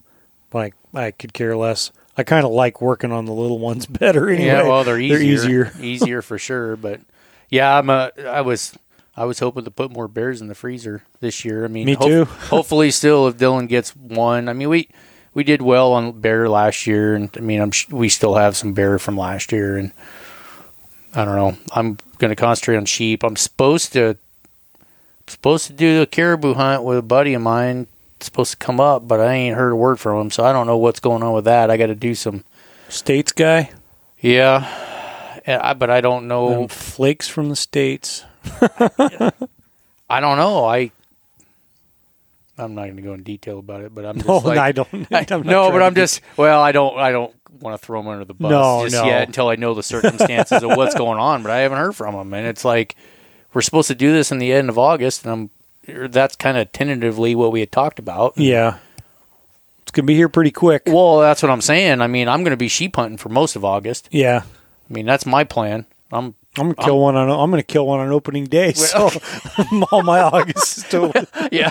Okay. Maybe let me rephrase that. Maybe I should think more like that. But no, I guess as far as time off work, I'm dang near taking a whole month off. Nice. I'm going to compound hunt for sheep again, but moose I'm not too worried about. I got that permit later in the year, so I'm not even going to.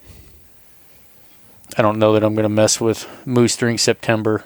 Yeah. That's kind of... Which permit did you get again? I got that muzzleloader. Oh, that 20A. Yeah, that'll be fun. Yeah. No, that's kind of a nice one to have in the back pocket. It's always been a good hunt. I mean, I've been really successful on that in years past, and I need to get a muzzleloader and get my... You know what I should have... It'd be fun to mess around with a little bit. I should have... You like guns and stuff. So my dad's...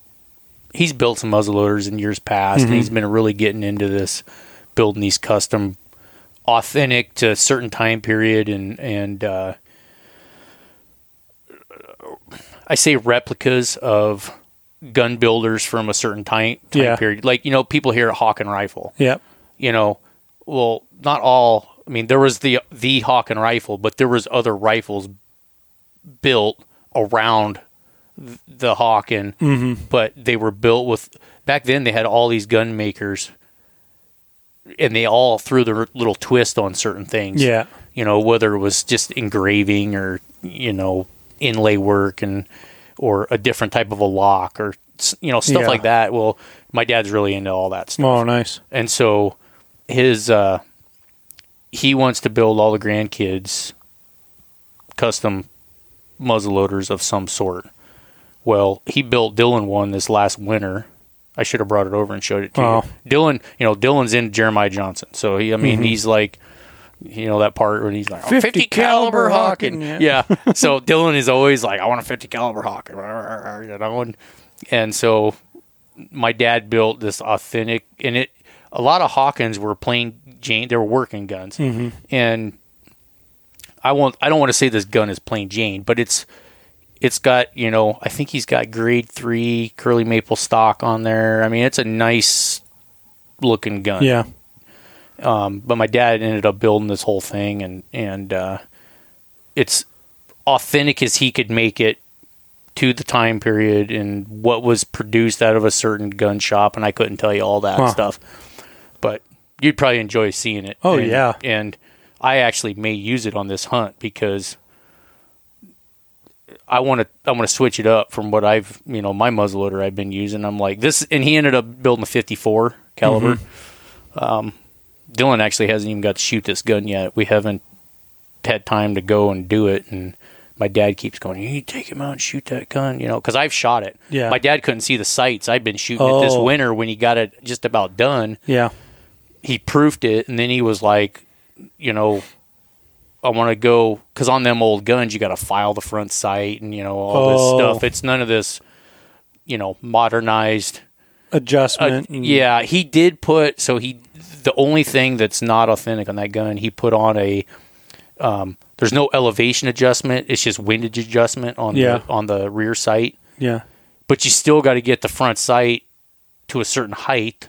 Yeah. So you just start, that's probably how they did it, was you start with a full height one, and you probably figure out the charge that shoots the best, and then go from there and start, just so it's going to be shooting low. Yeah. Right. And then you file that down and file it down until it hits right where you want it to. Yeah. So anyway, he couldn't, he's always like, my old age, I can't see them. I can't see the iron sights on that thing, and so I went to the range multiple times with him and I shot it, and that thing shoots pretty dang good. I shot it out to 200 yards. Oh, wow. Just to see what it was, even myself, I would never shoot something with that gun at that distance. Mm-hmm. But we wanted to see kind of what it would group like. But 100 yards and in, that thing is money. And that's kind of been my experience with traditional muzzleloaders, which is all I've ever hunted with anyway. Yeah. And I wouldn't probably take a shot beyond 100. The inlines and stuff, they'll shoot at further distances for sure. And there's advantages to them. Here I am talking about, why wouldn't you use the technology, But, I think there's still a difference because, and maybe I'm getting nitpicky a little bit, but and I will say, like, Alaska, on a muzzleloader hunt, now, you can use a scoped muzzleloader.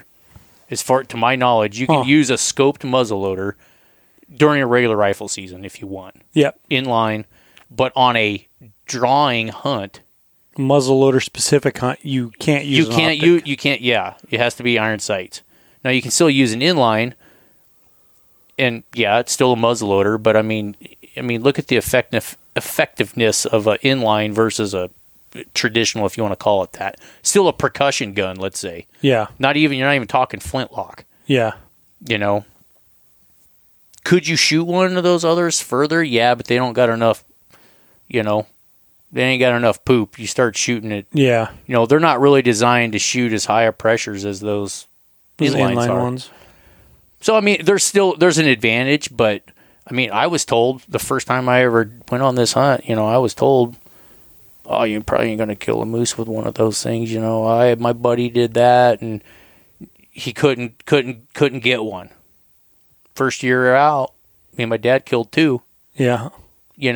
My dad used a flintlock. I used a percussion. Wasn't a big deal. I think it's just a matter of, I don't know. And then I've seen guys, I've ran into guys out there with more modern inline muzzleloaders. Freaking sights fell off. Freaking all kinds of they're just, to me, they're cheap built guns, a lot of them. Yeah. Well, they're not very, most of them aren't very expensive. No, there's some expensive ones out there, but I think when you start looking at them, they're not a very well, most of them, to me, this is my opinion, they're not built very well. Yeah. Well, so, but you're kind of saying that respect, it's if I'm catching what you're pitching is, aside from handling a little bit higher pressures and maybe a little bit more accurate, you're going to be able to shoot further distances more accurately, but there's still problems with them. Like I said, I think they're a little more, from what I've seen of them and people that I know that hunt with them, they're a little more user friendly in bad weather. Like, you shoot, and I shoot Pyrodex. Like my dad's shooting flintlock. He's shooting black powder. You have to out of a flintlock. Yeah. Because Pyrodex doesn't ignite like black powder does. Yeah. It's not quite as flammable, volatile, whatever you want to call it. And so to get that powder to ignite out of a flash pan, it just doesn't happen very easily. I mean, maybe there's guys that's tried it. Maybe guys have did something they can get away with it. But I mean, according to what my dad says, it's not very smart to use that. Well, black powder is kind of hard to get up here. True black powder. Yeah. I mean, there's some guys that are selling it, and you can get some, but he kind of hoards his black powder because, I told him I wanted to build a flintlock, and he's like, well, you're going to have to get black powder. And I'm like, well, you got some. He's like, I ain't giving it to you. I'm like, what the heck, It's like, oh, yeah, nothing trumps family unless we're talking guns and ammunition. Yeah. So, I mean, I don't know. I think it'd be fun. I'm probably going to try building my own gun, but it ain't going to happen. It won't be done in time to use it for this hunt. But that'd be cool to take Dylan's. I'll probably just take his just to change it up and just to be able to take his. In a way, I feel bad because I'm like, I kind of like him to have first kill with this thing too, eventually. Because that's his next thing. He's like, I'm going to get my muzzleloader certification, and I'm going to do that. Yeah, geez, man. I don't know. Like, it would be nice, but like I need another freaking in-depth world to dive into. That's a freaking rabbit hole, dude, you could go down. My dad just got back he went to the States. He's been down there for about 3 weeks, visiting family in Missouri, and then he went up to another one of those like rendezvous. No, he didn't do that this time, but he went to it was I want to say it was like a gun show. Yeah. But it was all muzzleloader. It was up in Indiana. It was a big deal, and I think it was he met some cool people. He's telling me all these people he met and people. I'm not quite sure who he's talking about. Yeah, so you're just like, oh man, that's awesome. It would be like us getting to meet bow hunters that we look up to and stuff like that. It's like that with him and these custom gun builders. And getting just a bunch of old guys sitting around and shooting the breeze, and he's like, oh, these one guys, they invited me into their booth, and man, I hung out there all day, and man, we just picked each other's brains and talked about these old Hawkins and this and that, and and he had a blast. I mean, like he eats that stuff up when it comes to muzzleloaders, and he goes, I got to watch him. He goes, there was these guys building. They had they rifled a barrel right there. They had all this stuff set up. So it was a group of guys building one rifle, and each guy was doing a certain different part. Job. Okay. And he's like, man, I got to see him. I had this guy was engraving, and this guy was, rifling a barrel, and this guy was doing this. And he goes, start to finish. You got to see everything. Oh, cool. Full blown too. Like he goes beyond what he's been capable of doing. Like, he buys his barrels. Yeah. He's not sitting there rifling a barrel. Yeah. But he's still doing all the inlay work, all the fitting work. I mean, everything is I think he told me he's got 250 hours into building that rifle of Dylan's. Man. I mean, it's just time consuming. And right now he's working on a pistol for Alexis. He's doing a percussion pistol, and it's got certain he goes into all these details about, well, this is from such and such year, and it's built by this gun maker, and it's got this. The difference between this guy and this guy is this guy used, he's got a certain curvature he puts in right here. He gets all into these detailed stuff, which is really cool. And I know a lot of people, they could care less about those type of older guns, but man, when you really see a nice one, you can appreciate the work. Well, it's just like a custom built bow. Oh yeah. Or anything. You look at the work that went into shaping that and doing all that work. There's a lot of work involved. Mm-hmm. And it's and you look at the old ones, especially. I'd imagine like. They didn't have machine shops and stuff back then. No, well, that's just it. It's impressive how they did it. It really is. And that's why he got to see why he was so excited to see some of this stuff they were doing. Yeah. Granted, it wasn't quite, not all of it was the old way. Yeah. But, you know, he was, I don't know, like I said, he's really into that stuff. And what I was going to say, the difference too between like that inline and a more traditional style, the traditional style, I mean, you cannot get it wet. I mean, even damp. It ain't going to fire, you know. And so, I mean, that first year that I ever shot a moose out there, the hammer went down about 4 times on this moose, and I couldn't get my gun to go off. Little forked horn bull, you know. Like even, was it popping the caps? Oh, the caps was going, but it wasn't igniting my powder, you know, and I'm like... So then how long do you hold on and wait for a hang fire? Oh, you wait, you know. And you definitely don't look down the barrel. No. You know what I mean? Yeah. That's like something you see on YouTube, you know? Yeah. Anyway, those inlines, from what guys that I know use them, you don't have to be quite as particular with them. I mean, you can't be out in the rain, letting water get down the barrel and stuff like that. But, you know, that's a winter hunt in the snow. What I do with mine is I bought and mine's a little shorter. Like a gun like my dad's or this one of Dylan's, I'm going to have, if I take it, it's a longer barreled gun. It won't fit in like a soft case. So what I'm using is like a Boyd shotgun case for mine. Gotcha. And it's got a shoulder strap. And so I put it in that case and sling it over my back, and then it keeps the snow and everything off of it. Yeah. I mean, it's loaded. Powder and balls down the barrel, but all I got to do is put a cap on it. Yeah. It's in a safe condition. Yeah, it's not going to fire. But it keeps all the snow and moisture, and, you know, obviously you don't want to bring it into your Arctic oven or a cabin or whatever. Once it's in the cold, you leave it in the cold. Yeah.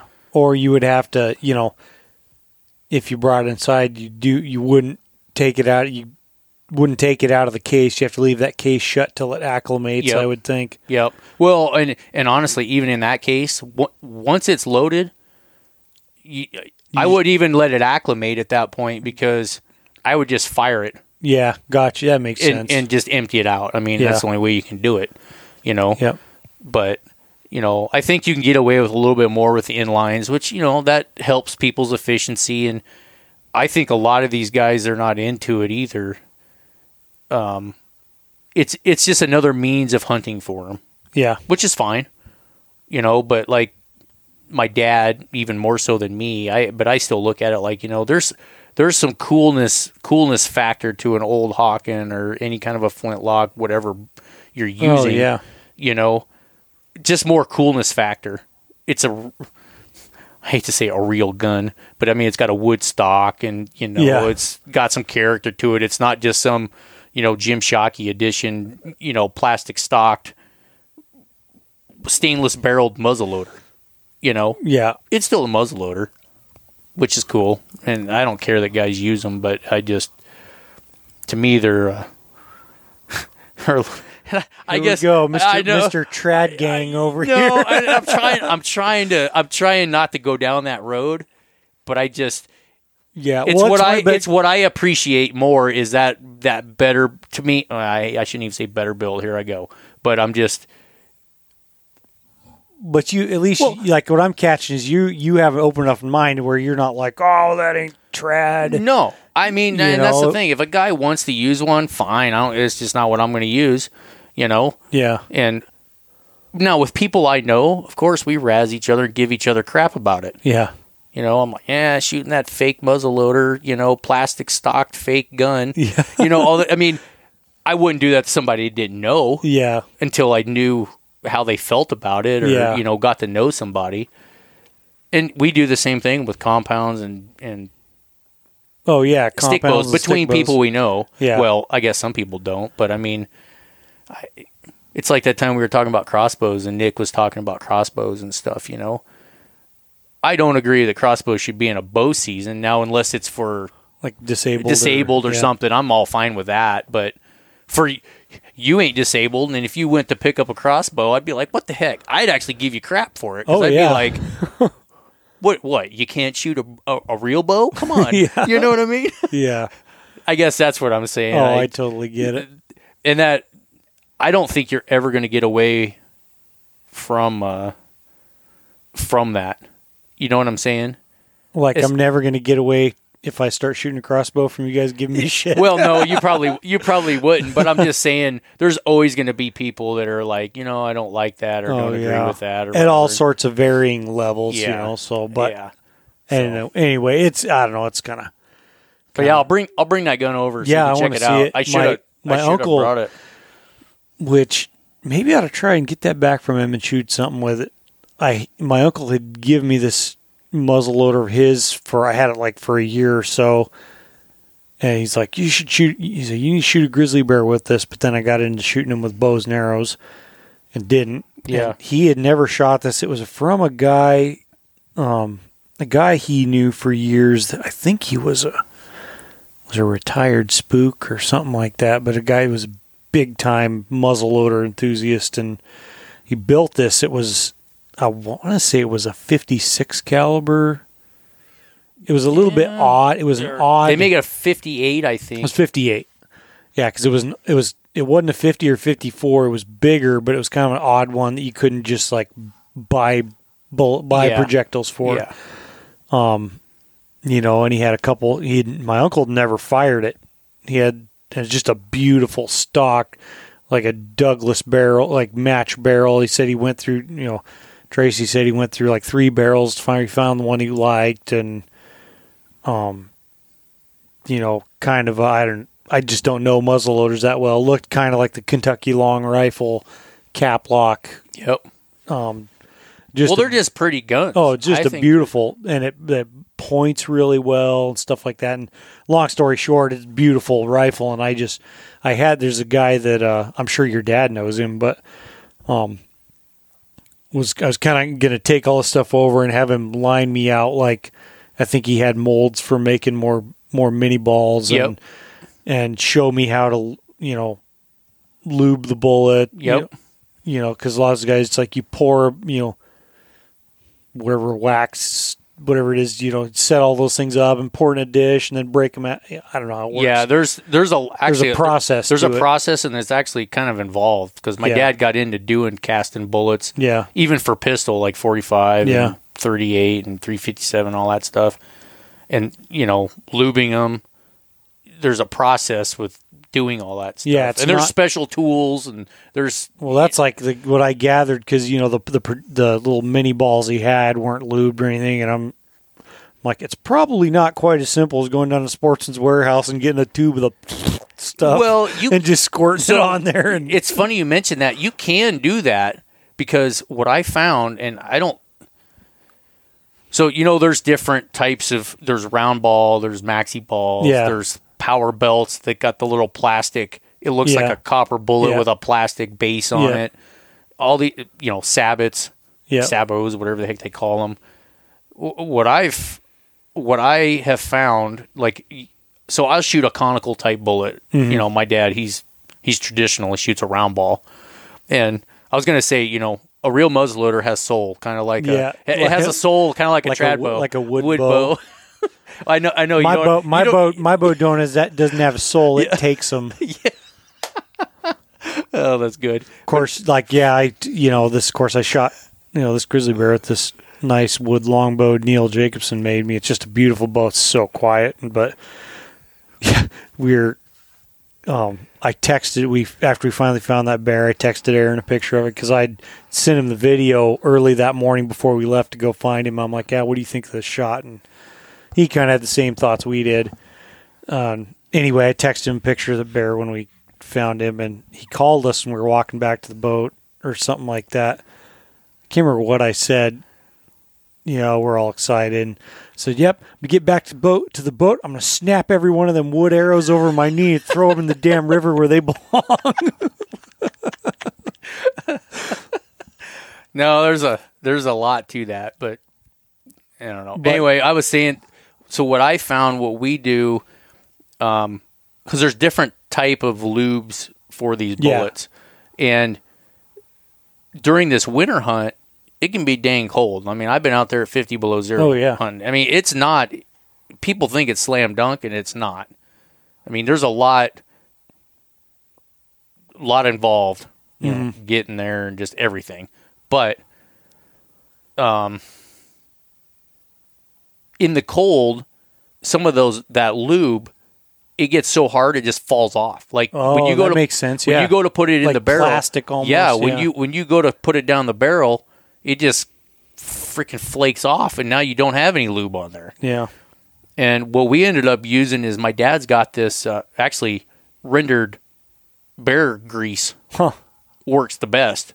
My dad every year, give me that bear fat. Gonna render that stuff. Make lube for bullets. I'm like, all right. You know? I've heard of that, using bear fat for bullet lube before. You know, or patches. Yeah. You know, on the patch. Yeah. Yep. Like on a round ball, you use a patch. Yep. But you lubricate the patch. The patch, right? yeah. And the patch kind of wraps around that ball. Yeah, because it's just flat round. Yep. You set it on the barrel, then with the ball, and push it in. Well, you know, I had to learn that the hard way because it's also harder to load. You know, if there's no lubricant, lube on there, but that lube is what seals your rifling. Oh, that makes sense. Yeah. So if it flakes off or it's so hard, it's not sealing anything. Because one year I tried to messed around with the sabots or whatever. Yeah. Every one I tried to put down the barrel, the base, the plastic sleeve or whatever that is on there, it broke right off. I'm like, these are worthless as crap in the cold. Yeah. I'm like, you couldn't pay me to shoot these things. You know, of course, my dad's like, oh, plastic crap. You know, get yourself a good old patch and a round ball. It's all you need. You know, and I'm like, he does have a point. I mean, I think I've killed four moose with my muzzleloader. And I've either had to take follow-up shots or they didn't go down right away. And I'm shooting a 50 caliber. He's killed one with his flintlock. Yeah. 54 caliber flintlock. He shot it about 70 yards. One shot right through the lungs. That thing took 2 steps and was done. And I think that round ball in a 54 caliber, I think is 240 grain or something like that. Yeah, well, that's a pretty good sized bullet, and we're not talking like hard cast stuff. We're talking, you know, it'll smash up like a mushroom bullet. You know, you just don't get the ballistic performance and accuracy that you would get out of a conical bullet. I would think. You know. Yeah. Well, but like the ones that I'm shooting, they're ones.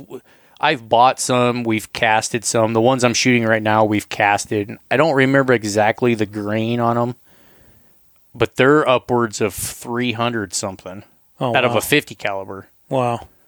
And like I said, I've had to take follow-up shots, and, you know, usually they haven't. Now, some of the shots I've made haven't been the greatest, you know, either. Like the last one I got, that one actually, I ended up gut shooting it, got a follow-up shot in it, and then it went down to the bottom of the valley. And I took, basically, it was a Hail Mary shot after I was reloaded. Yeah. And it went down to the bottom of I didn't even hit it the third shot. And I'm just like, I think I gut shot that thing. One of those hits is a gut shot. And I only had so many reloads on me. Mm-hmm. And I ended up having to hike all the way back up on top of the ridge. My buddy was up there watching all this, you know, because I stalked down on this moose that was bedded. And he's like, what are you doing? I'm like, dude, I'm out of ammo. Yeah. I only had, what I do, they make these little speed loader tubes. Yeah, I've seen those. So I carry a couple of those. Once I shot I have 3. Once I shot them all, you know, I'm like, I was out. You don't come with like 20 of them like you would a box rifle center fire ammo. I guess next time what I may do is I might wear my moccasins and loincloth and carry my your powder horn and my possibles bag. You'll do like 20% better when you could just put that horn up there and bite that thing, dump that powder down the barrel, and that's how Davy Crockett did it. I think that's what you should do. I'm on a roll tonight with these. What I should do? Yeah, I think that's the next thing you should do. You should have did it with the wood stone point. Is loincloth, in your Crocs with no Thermacell, like no Thermacell, full traditional. I mean, the way they used to do it.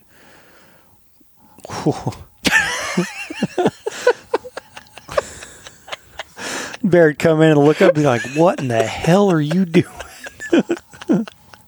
That's how I'd get him. I always tease my buddy that lived here and he moved back to Colorado. I'm always teasing him about. We're texting back and forth, and I'm like, "Yep, I think our next." We're always joking. I'm like, "Yeah, you have to check out my new YouTube video." I said, "Yeah, it's me hunting black bears in my loincloth," and he's like, "I'm like, I'm gonna show up to hunt down there next time. I'm gonna show up in my loincloth." So we're always joking about that all the time. And my dad, did I tell you that story when he went to the rendezvous and wore all his garb? You told that. He didn't wear a loincloth, but was his mountain man garb, and his buddy had just been messing with him or something. Well, he was supposed to dress up. He was supposed to do it, and he didn't. He didn't. Yeah. Oh man, that was pretty funny. But anyway, yeah, it's pretty good. Well, yeah, we better. Yeah, better wrap this thing up. But man, it's been good catching up with you. Fun to shoot. I may have to go fling a couple more arrows. And I'll show you that black bear video, and then I did want to say thanks to Lou Bradley, who was on here a while back. Told some awesome stories, and he's a guy that I could spend all day BSing with. I really wish I knew. I didn't even know he was going to be in town.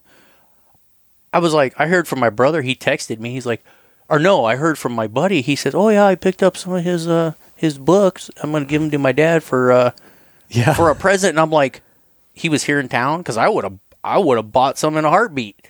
Because I want a set of them, Oh, yeah. Yeah, I guess we all kind of dropped the ball and left you out in the rain on that one. But he... yeah, I kind of thought that. I was like... And I hadn't bought a set yet because, I mean, it's an investment. It's an investment, yeah.